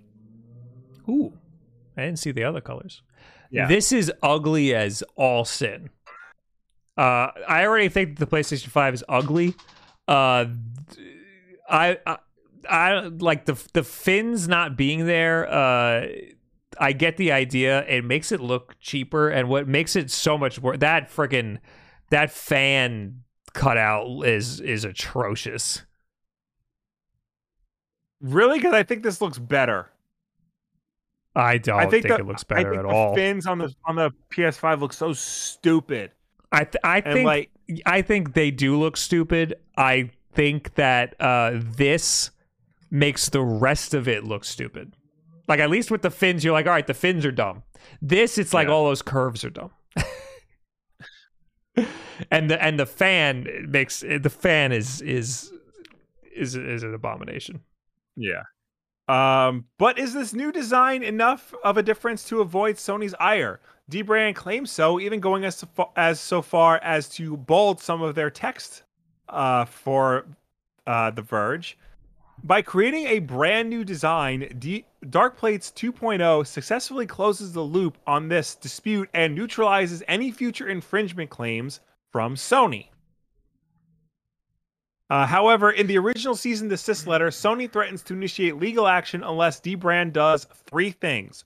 1. Promptly and permanently ceases and takes down all marketing and promotion for and ceases all sales worldwide of faceplates featuring the product configuration of Sony Interactive Entertainment PSS faceplates or any similar product configuration, including without limitation all faceplates currently on sale at dbrand.com. 2. Promptly and permanently ceasing and taking down all marketing and promotion for and ceasing all sales worldwide of products or packages bearing the PlayStation family mark, the modified shape mark design, any other PlayStation mark, or any other indicia of Sony Interactive Entertainment. And 3. Promptly and permanently cease and take down all use of the PlayStation mark, any similar marks, any other marks, branding, or indicia associated with Sony Interactive Entertainment or its affiliates, including without limitation within product names. I don't see any of that on their website. I don't see any of the gray. This website is awesome, by the way. This the Darkplate website. I'm scrolling through it, and it does all these little cool animations. It's freaking awesome. You have to scroll down to the bottom to select your color for when you pre-order it. Make a choice. Oh, disc or digital. Yeah. And there's LED strips too. Yeah, you can get LED strips for it. I guess I'll get the disc version. Oh, here they are. Oh, you can get. Oh, yeah, that's cool. I don't know. I don't know.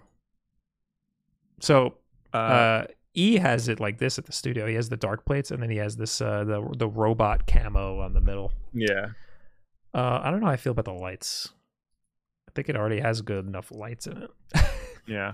I don't know if I'd want any of these colors. Product is currently up for pre-order for $59.99, and it will be $69.99 when they are available on a regular basis. Nice. dbrand says the first batch will ship in November, and stock will go out in monthly waves after that. So you know what? It looks like a knockoff is what it looks like. It looks like it's changed just enough so that it looks like a third party thing. I don't it's sad. It's sad what happened. I don't think they should have been sued, but no.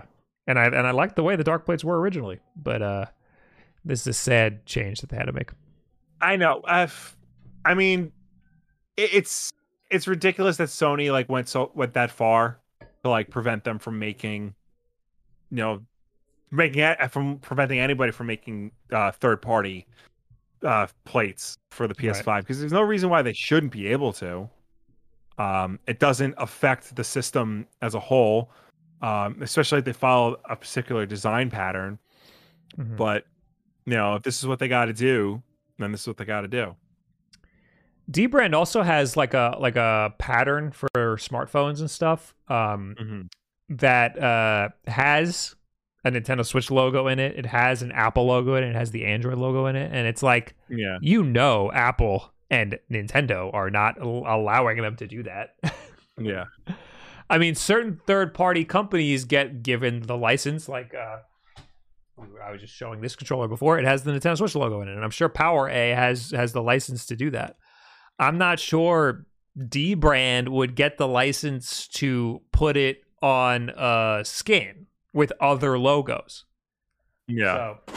So, it's a little sketch. It's a little weird. But anyway, they don't seem to care. They seem to have some good lawyers over there at dbrand, and you know what? Good for them. I think we need more people fighting against these big corporations, especially for something as innocuous as like an accessory. Yeah, I mean, they should be totally fine making an accessory like that, as long as it's not making a whole ass PlayStation 5. Yeah. Anyway, speaking of the PlayStation 5, Will, it happened for the first time in 3 years, the Nintendo Switch is not the best-selling console of the month. Insane. Sony's PS5 has become the first console to outsell the Nintendo Switch in the US in nearly 3 years. PS5 outsold the Switch in September in the US, according to data from retail analytics group, the NPD Group. The Nintendo Switch has been the best-selling console in the US for 33 months in a row, even outselling both the PS5 and the Xbox Series X during their launch periods.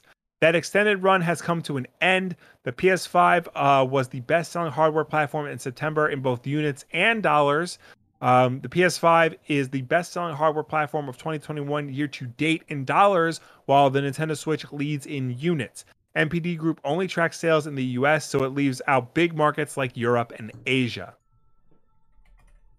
It is not clear if Sony just managed to ship more consoles during September or whether Nintendo struggled with Switch supplies and or just softer demand ahead of the OLED Switch launch. Either way, Nintendo could regain the top spot in October if Switch demand jumps again and if Nintendo is able to ship enough OLED models. The PS5 is Sony's fastest selling PlayStation with more than 10 million consoles sold so far. Nintendo has managed to sell 89 million Switch consoles since its launch in 2017. Microsoft still doesn't disclose Xbox hardware sales, but Daniel Ahmad, a senior analyst at Nico Partners, shared on Twitter estimates earlier this year that placed the Series X and S at around 6.6 million as of June 30th. That is a lot. Yeah, it's a lot for systems that I still don't see in stores. Yeah, that's not finished yet. Yeah. So we saw this also when the Switch came out. It was nobody saw them in stores. It was very hard to get, but it was the top selling console because every time they'd stock the shelves, they'd disappear. So the PlayStation 5 is going to be like that for a while, especially with these stock shortages. I think this holiday season, for the first time in a while, the PlayStation 5 might be the hot ticket item. Yeah. But so Nintendo just released the OLED version, right, a week, 2 weeks ago. So it's possible the OLED Switch could pump these numbers up slightly, but the Switch has been out for over 4 years now. Yeah. So it's time for the trajectory to slope down a little bit. Yeah, I was gonna say 89 million units. Like, that's, anybody who wanted a Switch would have gotten it by now. Because like that's around like what the best selling systems, usually sell. So it would be understandable for it to like take a dip for a while these new systems come in and start, catching momentum. Right. RP says, true, I went to Target browsing these 2 weeks and all they had was Switch Lite. Was it a yellow Switch Lite? Because that's all I ever see is the yellow one. Yeah. So it's about time for another console to swoop in the top spot, and I'd assume that this holiday season they're going to do pretty good. I wonder where Xbox is at, because Xbox, I don't expect them to get best-selling console situation. Well, but I'd hope that we're at least able to see them in stores. According to Daniel Ahmad, the Series X and S have had total sell-in at 6.6 million as of June 30th. Damn, that's low compared to PlayStation 5. Compared to PlayStation 5, but at the same time, that's not bad, all things considered. Because I believe they never disclosed how many Xbox One they sold, but the general consensus was it was 2-1 compared to the PS4. And the PS4 sold if the PS4 sold like 100 million units, then that means like the Xbox One only sold about 50. Damn. Interesting. So hopefully whoever wants to get one this holiday will be able to get one. Make sure you have that nowinstock.net open or zoolert.com and hope for the best. But I'd imagine they're going to get stocked up relatively soon, at least. No deal. You're not going to get any deals. Don't expect that. No.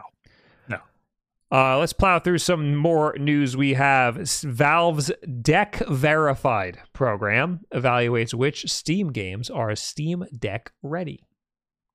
I read this and I watched their videos on it. Yes, I know a lot of people were concerned about like what games are going to be compatible with the Steam Deck. Valve's kind of hinted that like every game should work, but there might be some that don't. So they just went ahead and made a video explaining like we're going to have a verification process. There's going to be It's going to be 4 different markers. It's going to be Deck Verified, which means it'll just work. There's going to be playable, which means you can play it, but there might be some compatibility issues, specifically in terms of controlling it. Then there's unplayable or like unsupported. So this is like your VR games or your really complex games that just won't work on the Steam Deck. And then there's unknown. Yeah, so Valve is going to have their own like team that rates games. So you have to, if you're a developer, you have to submit it for rating, or they're just going to test literally everything that's on that's on Steam. So verified means that everything just straight up works and it's going to work great. Yeah. Playable means there's weird things you have to do. Like you need to, maybe you need the on-screen keyboard to write in the player character or something. Like something's going to be weird. Maybe there's a certain mode that doesn't work. And unsupported means that there's a barrier that is preventing you from playing the game. Like for example, VR stuff is just not going to be playable at all. It's going to have unplayable. And unknown means that they haven't verified it yet. That their own team hasn't done anything to check it out yet. So to become verified, you have to meet the 4 following criteria. Input: games must have full controller support and the ability to access all content using the Steam Deck controls with no adjustments necessary. This includes the use of on-screen glyphs that match those on the Steam Deck buttons or those of an Xbox 360 controller, which many Steam games already do this for compatibility with console versions or console controllers. Any in-game text must be done using any in-game text entry must be done only using the controller or the on-screen keyboard. Display is the next point. Oh, on-screen keyboard. But using the thumbstick to do it, not actually using a mouse or typing with your fingers. Okay, it's that makes more sense. so like if like an RTS that relies on keyboard and mouse, right, might be labeled playable because you can't really play that with the controller. Well, I'm thinking like if you need to name your character, instead of using a keyboard, you have to be able to use the on-screen keyboard with the controller, like how you would type in on a Nintendo Switch. You would use the controller to type it in. Yeah. Any in-game text entry must be done using only the controller. Yeah, or the on-screen keyboard. But when they say on-screen keyboard, I think they mean the Steam Deck's keyboard, which has the controller input. Well, like on the Switch, if you have to type something in, you can either use the controller or you can use the touchscreen. Correct. Yes. They're allowing. Yes. I think they're specifically meaning if you have to use the on-screen keyboard for gameplay. I think it's if you need to plug in a fucking keyboard to type in a word, like that's not going to fly. And yes, of course, it needs to be able to use a controller. But it is interesting that they will, like, because there are, like, I've seen games where the controller prompts will come up and it'll be, like, the wrong prompt, like, for a wrong system. Yeah. It's interesting that they will allow Xbox controller prompts because I guess it's the same. Well, yeah. So for the longest time, the 360 controller was the default PC controller. Right. For everything. So that makes sense. It does. Also, display. Games must include native support for 1280 by 800 or 1280 by 720 resolution and include a default configuration that runs at a playable frame rate on the hardware at the resolution at that revolution. Valve has previously promised that really the entire Steam library can meet this threshold. On-screen text should also be legible when the screen is held 12 inches from the face. Valve says that this means no letter should be less than 9 pixels in height. 9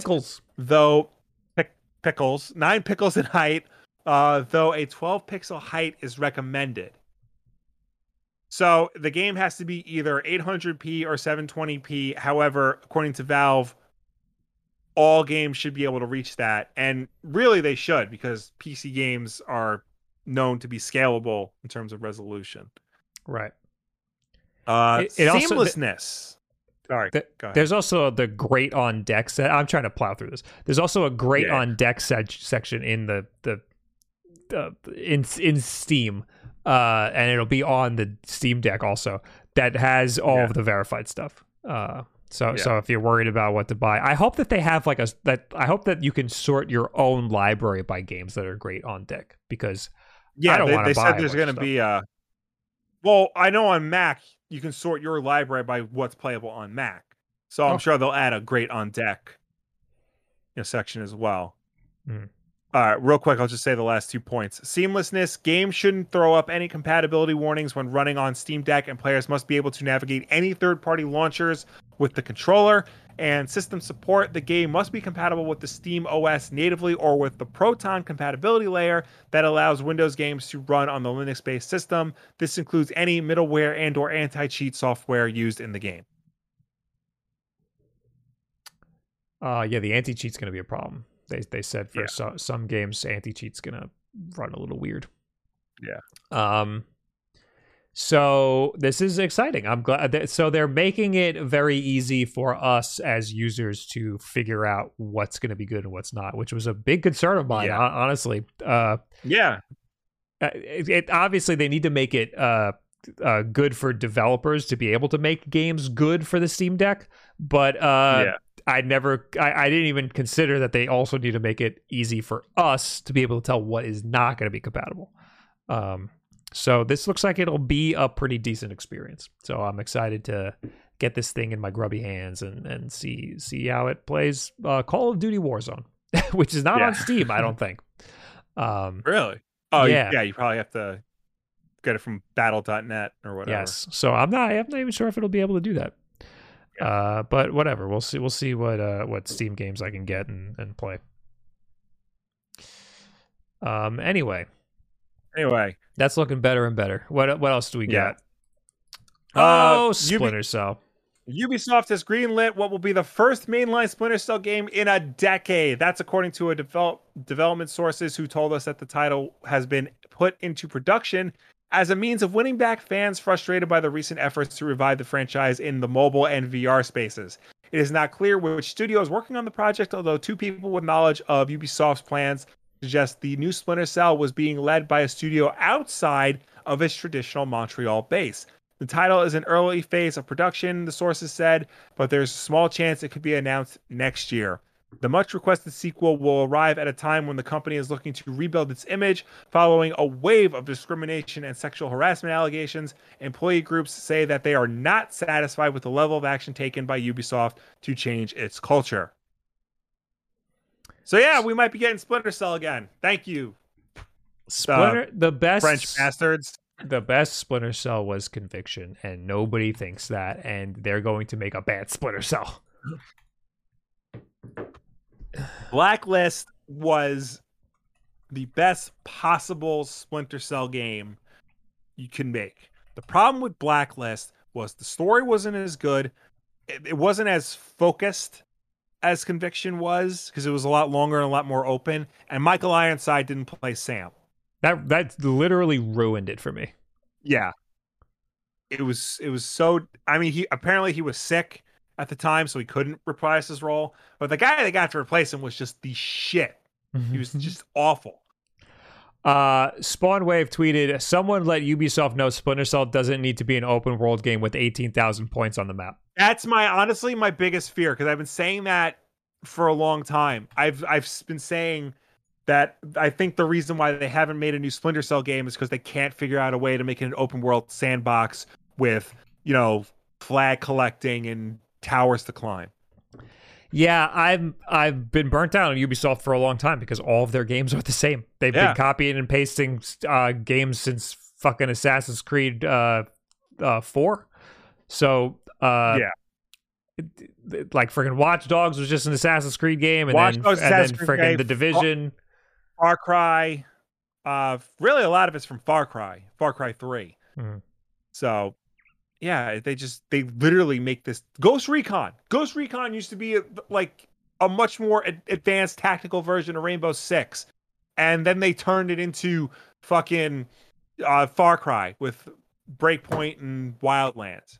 And that really annoys me. I was really disappointed because I'm a big fan of Rainbow Six. They released Rainbow Six Siege, and when Rainbow Six Siege first came out, it wasn't that good. And then they announced Ghost Recon, and I was like, here we are. Finally, we're getting more Tom Clancy stuff.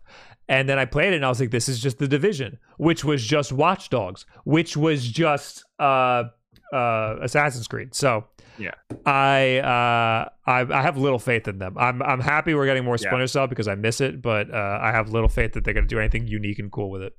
Yeah. Or even go back to the old stuff. I have little faith that they're going to do anything like that. Yeah, even like something like Chaos Theory, like the original Xbox Splinter Cell games, like something like that.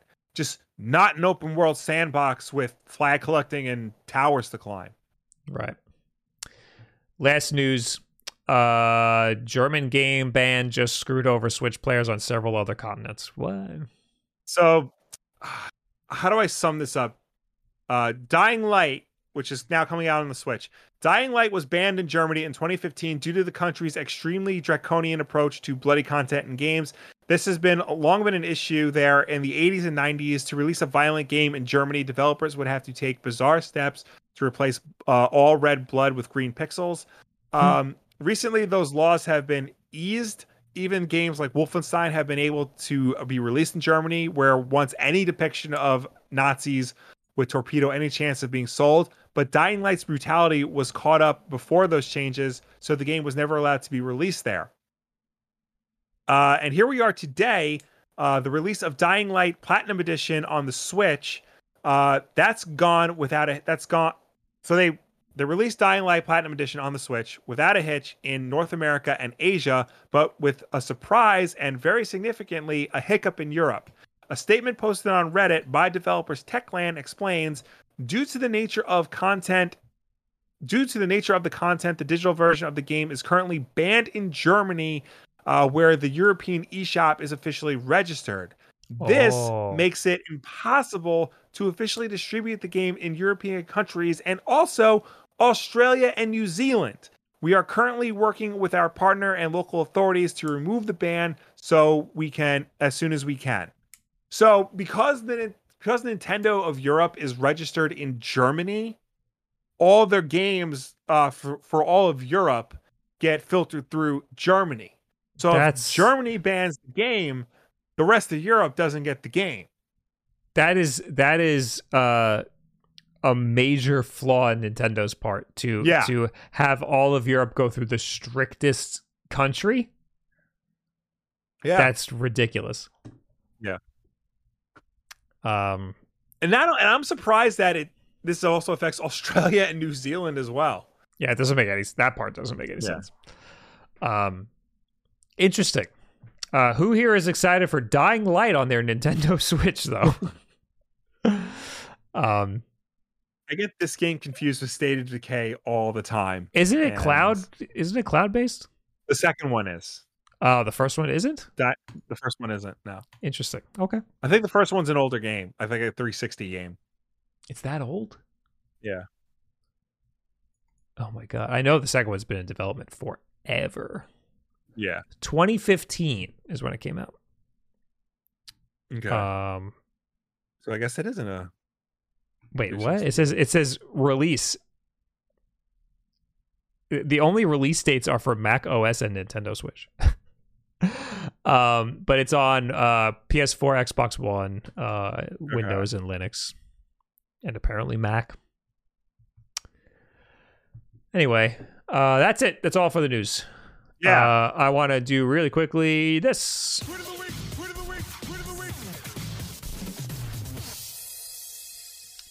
So this isn't the tweet of the week. This is the quote that it's from. This is by some asshole who says, I was thinking about why so many in the radical left participate in, quote, speed running. The reason is the left's lack of work ethic. Go fast rather than do it right. And in a Petersonian sense, to elevate alternative sexual archetypes in the marketplace. Quote, fastest Mario. And then it says 1 out of 14, and there's 14 tweets. I'm really hoping this is a troll because it's a beautiful copy pasta. But I just like the last part. To elevate alternative sexual archetypes in the marketplace. Fastest Mario. Yeah, I'm trying to speedrun Mario so I can elevate my alternative sexual archetype. This is the tweet of the week. This is from Turbo Jet, who made it a Sonic copy pasta. I was thinking about why so many beautiful. of the radical left participate in speed running. Huh? The reason is the left's lack of work ethic. What? Go fast rather than do it right. And in a Petersonian sense... Petersonian? To elevate alternative sexual archetypes in the marketplace. Fastest hedgehog. Shadow, what the fuck are you talking about? You're a beta male, Sonic. I thought that was good. That's beautiful. That is so good. Did I ever show you Liquid Snake explaining to Solid Snake Big Chungus? No. I gotta send that to you. No, and did you make it? I did not make it, but I wish I did, because this guy does it just as good, if not better, than I could have. It's Liquid. It's from the original Metal Gear Solid, and it's Liquid Snake. Just, have you ever heard of Big Chungus Snake? And then he goes into the spiel explaining who Big Chungus is. Chat, if you could find it, link it in the chat. I will do that right this second. Let's very quickly talk to the people from last week. If you are watching on YouTube, you can just leave a comment, and if we like you, we'll get to you on next week's Wolf Den Live. If we don't get to you, maybe it's something you said. Brenda from last week's Wolf Den Live says, as somebody who works at a coffee shop, it's always refreshing to hear Bob talk about coffee. I love/hate how I know exactly what you're saying all the time. Sometimes I wish I could give you tips on latte art, but I never know if I should. You should. I'm terrible at latte art. Anyway, always love these podcasts. Keep up the great work, Wolf Bros. Thank you, Brenda. Did you see the trailer for the Batman where the Riddler does latte art? I did. That looked CG, or maybe it was just one of those robot arms. But it looked something was weird about it. Yeah, it might have been a robot arm, like the way it craned over. Anyway, Familiar with Big Chungus? Big Chungus? Yes, Big Chungus. The world-renowned meme of an oversized cartoon rabbit. What does some dumb joke have to do with your plan? Everything, Snake. This isn't about jokes. This is about legacy. Do you even know who Big Chungus is? He's just some cartoon rabbit. Not just some rabbit. The most famous rabbit in cinematic history. The one and only Bugs Bunny. Oh, now it does the stupid Metal Gear thing. Looney Tunes character? The very same. In 1941, during the peak years of the Looney Tunes franchise, a cartoon was released named Wabbit Twubble, where Bugs Bunny faces off with his longtime rival, Elmer Fudd. But for just a moment, to mock the foolish Elmer, Bugs inflates himself to a comically bloated form, a moment that lasts only 3.4 seconds in an 8-minute and 22-second long cartoon. 3.4 seconds. That's all the time Big Chungus had ever existed. And yet decades later, he would become more famous than Bugs Bunny, despite being Bugs Bunny himself. You see, Snake, memes control history. And I shall use the power of memes to control my own destiny. Do you honestly think Chuck Jones or Mel Blanc could have expected internet trolls to deify a character that doesn't even exist? Make him far more infamous than his own true identity as Bugs Bunny? Big Chungus lives on as the dominant meme. And that, brother, is what I intend to do. I will not let myself be cursed by my recessive memes. So, two things. Memes is like a thing in Metal Gear. Like, yeah, don't know what definition of memes are they using? The original definition of memes, which is just basically an idea that gets repeated and filtered through society. Mm-hmm. Memes, that's why internet memes are called memes, because they're basically a thing that gets repeated and filter out through the internet society. Mm-hmm. That's all a meme is. There's a Doctor Who episode where he says all a meme is a repeating idea. And that's all a meme is. It's an idea that gets repeated and filter out, through the world. So the other thing I wanted to note was it's like a thing. If you've never played a Metal Gear game, it's a thing where they go on a long diatribe and then it like fades to black and then they continue the diatribe, but they have like a PowerPoint presentation like in front of it. So like that's what he literally did that, and he paused for the same amount of time that it would have paused. It was good. I've seen that done. That and the Steamed Hams Metal Gear parody do that, and they do it the best of any Metal Gear parody I've ever seen. Oh my god. Anyway, you're all welcome. Back to last week's Wolf Den Live. Alejandro Quinones. Says emulation is quote emulation is stealing. The fuck? I didn't say that. I didn't say that. I might have said that, but I didn't mean that. If you acquire the ROM legally or you own it in some way, it's not stealing. The fuck? Emulation is just imitating the original hardware in order to run special platform-specific hardware. Emulation is completely legal. Where you get the ROMs is a whole different story. I'm pretty sure I didn't say emulation is stealing. I'm pretty sure I chose my words very carefully. Even so, people with the physical game can just dump the ROM from their cartridges and have the game for emulation. So, here's the thing. When people talk about emulation, they generally mean one thing. Mm-hmm. And we all kind of agree on what that one thing is that we're talking about. So, when people say emulation is stealing, they're referring to that. It's there's not a person on this earth that has emulated a game that hasn't downloaded a ROM. There's not a person on this earth that has dumped all of their ROMs physically. I was gonna say, if you have the capability of dumping a ROM yourself, you're probably someone of significance you're someone who have actual significance in the game's preservation space. Mm-hmm. You're not, Jimmy Fuckface who goes on to the Pirate Bay to get all of his games from and supports emulation loudly on his Twitch account while he farts into the microphone. Silent Mongoose says, just say pirating ROMs is stealing. Simple. I'm pretty sure that's what I said. I'm pretty sure I didn't say emulation is stealing. That's way too general. And then Willow says, come get me, Yeehar. Somebody tweeted at me because I quote tweeted one of the freaking the analog thing, and I said this is going to be hacked in 2 seconds. And somebody said, so do you support piracy or not? What is it? And I was like, fucking hold the phone. And I tried to respond, but I was like, there's no good way to respond to this. Like,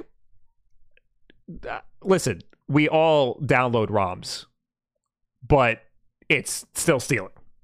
Yeah. I've run red lights before. I'm sorry, guys. It is still illegal to have done that. Yeah.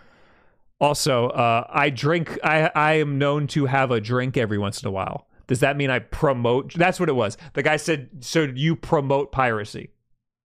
Yeah. It's like I've had a drink before. Does that mean I promote drink like alcohol? No. Yeah. Anyway, EPS 5000 says there are a lot of great NES games. I can name at least 10 really good ones right now that are not on Switch Online. Name them. Why did you not name them? I want to know the 10. I can't think of 10. I can't think of 10 NES games, period. Well, I'll probably say a lot of sports games. I could not name 10 good NES games. I mean, good is subjective, especially when you go back that far. 10 is a lot. Because, yeah. And remember, you said Metroid is not good, so that's the bar. Well, I still think Super Mario Brothers is good. Mario 3 is good. Mm-hmm. I'd even say 2 is good. I would throw 2 a bone and say that 2 is good. 2 is good. That's 3 right there. Astros says most of the Mega Man games. 1 is not good. 1 is not. 2 and 3, yes, but they're very difficult. I've never played 2. I've only played 3, and it is very difficult. Very difficult. I've never played 4, 5, and 6, but I imagine those are pretty good.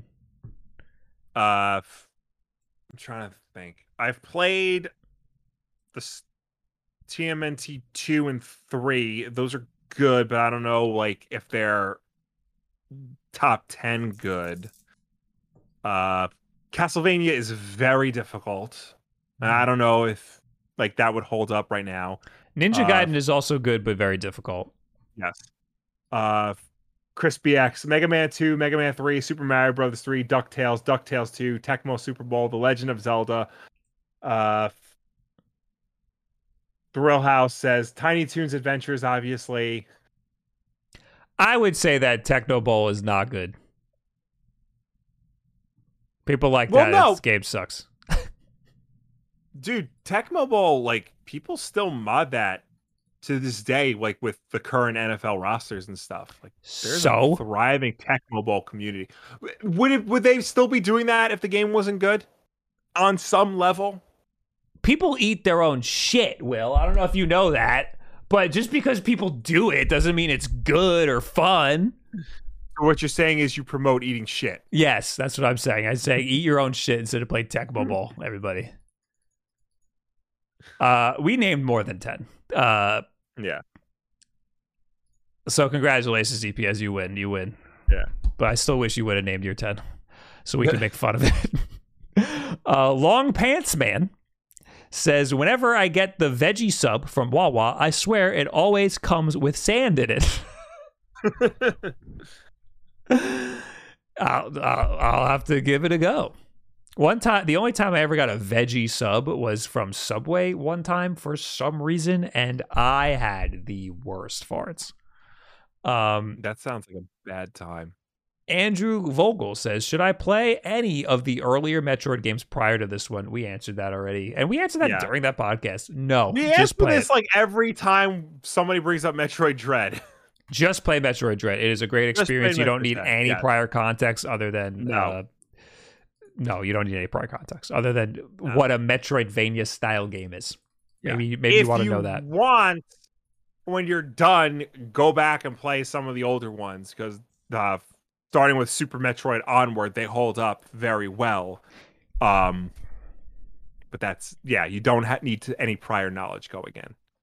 T-Dog Gaming with 400 bits. Thank you very much. We got Pork Chop here. Says, hey, Will, did you see the new Ghostbusters Afterlife trailer? I'm hyped about it. I like what they're doing with Egon's family and past. Seen reviews for it and are pretty good as well, but have to wait to see it myself. I don't know what the deal with that movie is. Like, Ghostbusters is a comedy that happens to be kind of scary. This looks like it forgot to be a comedy. It just looks like it's trying to be like some weird nostalgia trip. And I don't think anybody really knows what Ghostbusters is anymore. I think we all think Ghostbusters is the cartoon, when in reality it's not the cartoon. It's something else that they've been trying to replicate for years and just haven't really gotten close to it. I saw arguments. I think we talked about this. I saw arguments online, people saying that it was never a comedy. It was just a movie that happened to have funny things in it or something. When it's directed by a comedic director, it stars 2 Saturday Night Live alumni. It stars the best friend of all those guys. I think Harold Ramis wrote Animal House, which is the greatest comedy of all time, according to our father. Mm-hmm. So, who doesn't think that was going to be a comedy? I don't know. Who? I don't know. I don't want to say Greg Miller because I don't remember his stance on it, but it was definitely a tweet where I found the thread from. Yeah, I mean, I think people expect comedies to have the situation be part of the comedy. Like the situation is funny, like that they get into some hijinks. But in this, the situation isn't funny, but all of the people are funny. Yeah, exactly. Yeah. You gotta. This was released back in the time when like you could do things like that, where like comedies could be like weird stuff like this. But nowadays, comedies are. I don't want to say comedies are all the same, but they follow a similar mindset. They're like the Will Ferrell style comedies, or they're the Judd Apatow style comedies and stuff. And those are all fine. Those are good. Some of my favorite movies are like that, but Ghostbusters is unique in that it's Ghostbusters. There's nothing else really like it. It's funny, but it's also scary. It's also, kind of suspenseful. It's got action in it, but it's at its core, it's still a comedy. It's just not a comedy like what we think of as a modern comedy is. I think this is important to note here. Kate McCat says, if it's from Wawa, it's not a sub, it's a hoagie, you heathens. That's a regional thing. We should know this. In the Northeast, they call it a grinder. Thoughts? That is an app that I once accidentally downloaded. No, why would you do that? What would you think that it is? It wasn't Grindr. It was Hornet, which is like Grindr for and Bumble mixed together. Wait, how could you wait? That makes no sense. What? The whole purpose of Bumble is so that the girl has to make the first move. If you're the same sex, who makes the first move? I don't know. I didn't go any further after I downloaded the app by accident. What did you think that it was? No, I knew what it was. I was searching for it and I found it. Like, oh, that's it. And then my finger, swear to God, landed on download. Will got a hornet's nest outside. He was trying to identify the hornets, so he downloaded an app that he thought was identifying exactly hornets, what but it turned out to be a dating app. Yeah. That's a very sus story, Will, I have to say. Why the hell were you looking at the app in the first place? Who hasn't like been with their friends and been like, there's a gay Bumble? There's a gay Bumble? I gotta look this up. I have to be honest. I am very confused about the whole gay Bumble thing. I need to know how you can make Bumble a gay thing. It doesn't make any sense to me. I don't know. Why don't you download Hornet and give it a shot? Anyway, what else do you heathens? Anyway, no. The sandwich is called a sub because Subway is a store that exists. Well, no, that's not a good argument because it's from Wawa. Yeah, I will never call it a grinder. That's weird. That doesn't make any sense. That's a thing I put my coffee in, and also an app if I'm feeling sassy that day. Yeah. Between the dildo ads on Bob's screen and Will using Grindr, I don't know. I don't know they were so. I didn't know they were so free. Yo, bro, did you listen to us? He used Hornet. Dude, it's 2021, man. Yeah, you don't know our lives. Yeah. So apparently, people want us to answer. How do we feel about Celeste coming off of Game Pass? Who cares? Coming off? I thought they were adding it to Game Pass. Apex Fans is leaving Game Pass. Buy the fucking game. It's awesome. Yeah. I mean, have you not beaten it? Is that why you're upset that it's leaving Game Pass? I mean, games are going to leave Game Pass. And yeah. I haven't touched Celeste in years. It's an amazing game, but I haven't touched it in years. You get a discount if a game leaves Game Pass. Oh, it's leaving Game Pass. Okay. If a game leaves Game Pass, you can still buy it at from what I understand, a pretty good discount. So check what the discount is and then download it. Apex Fan says other games are leaving too, like Five Nights at Freddy's. I could not care less about FNAF. Yeah. So Squid Vorbis gave us a link. How does Bumble work for gay people since the girl usually has to message first? You can select what your sexual preference is in the app. Bumble will then show you people that you can like. Normally, only the girl can message first, but in the case of same-sex couples, either person can message first. So then that... How Tinder. How do you make that's the... Like, I understand. I completely understand how Bumble works for same-sex people. I don't understand how you can call an app Grindr and I'm sorry, Bumble for gay people, because Bumble, the whole hook of Bumble is that the girl messages first, right? So you can't call it Bumble for gay people. That doesn't work.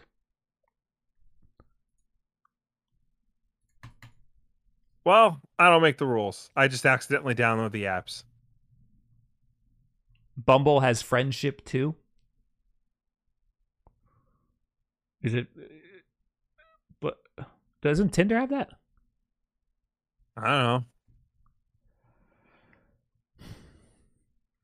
I'm the wrong person to talk to about dating apps. I'm so happy I missed that entire wave. I was in the middle of it, and I just abstained. I was like, you know what? I guess it's just not gonna happen then. I quit. I rage quit the game. I was like, no, I'm not playing. Yeah, I think you made the right decision. Guys, it's very late. We need to leave. Thank you for hanging out.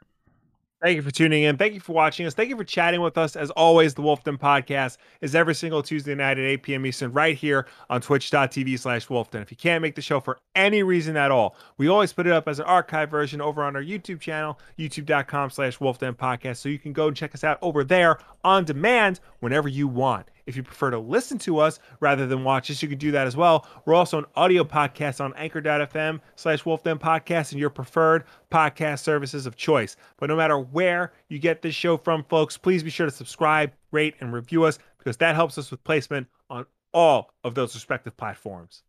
Chris BX said, he's the one who makes the timestamps. He said, adding another topic, dating sites and timestamping it.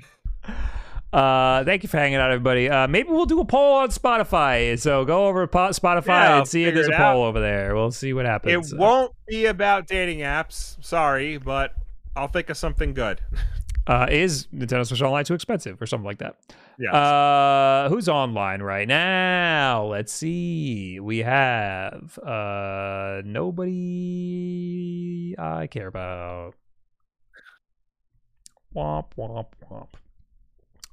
We rated Jiggy recently. Wood's on. Everybody go watch Wood. There you go. He's playing Sora. I think he's got an open arena, so go kick his ass. Some of you open chat gang people will fucking clean house over there. I will see you probably Thursday. I don't think so tomorrow, unless there's like a cheeky little stream, but I'll see you on Thursday. Guys, thanks for being here. Bye. Bye.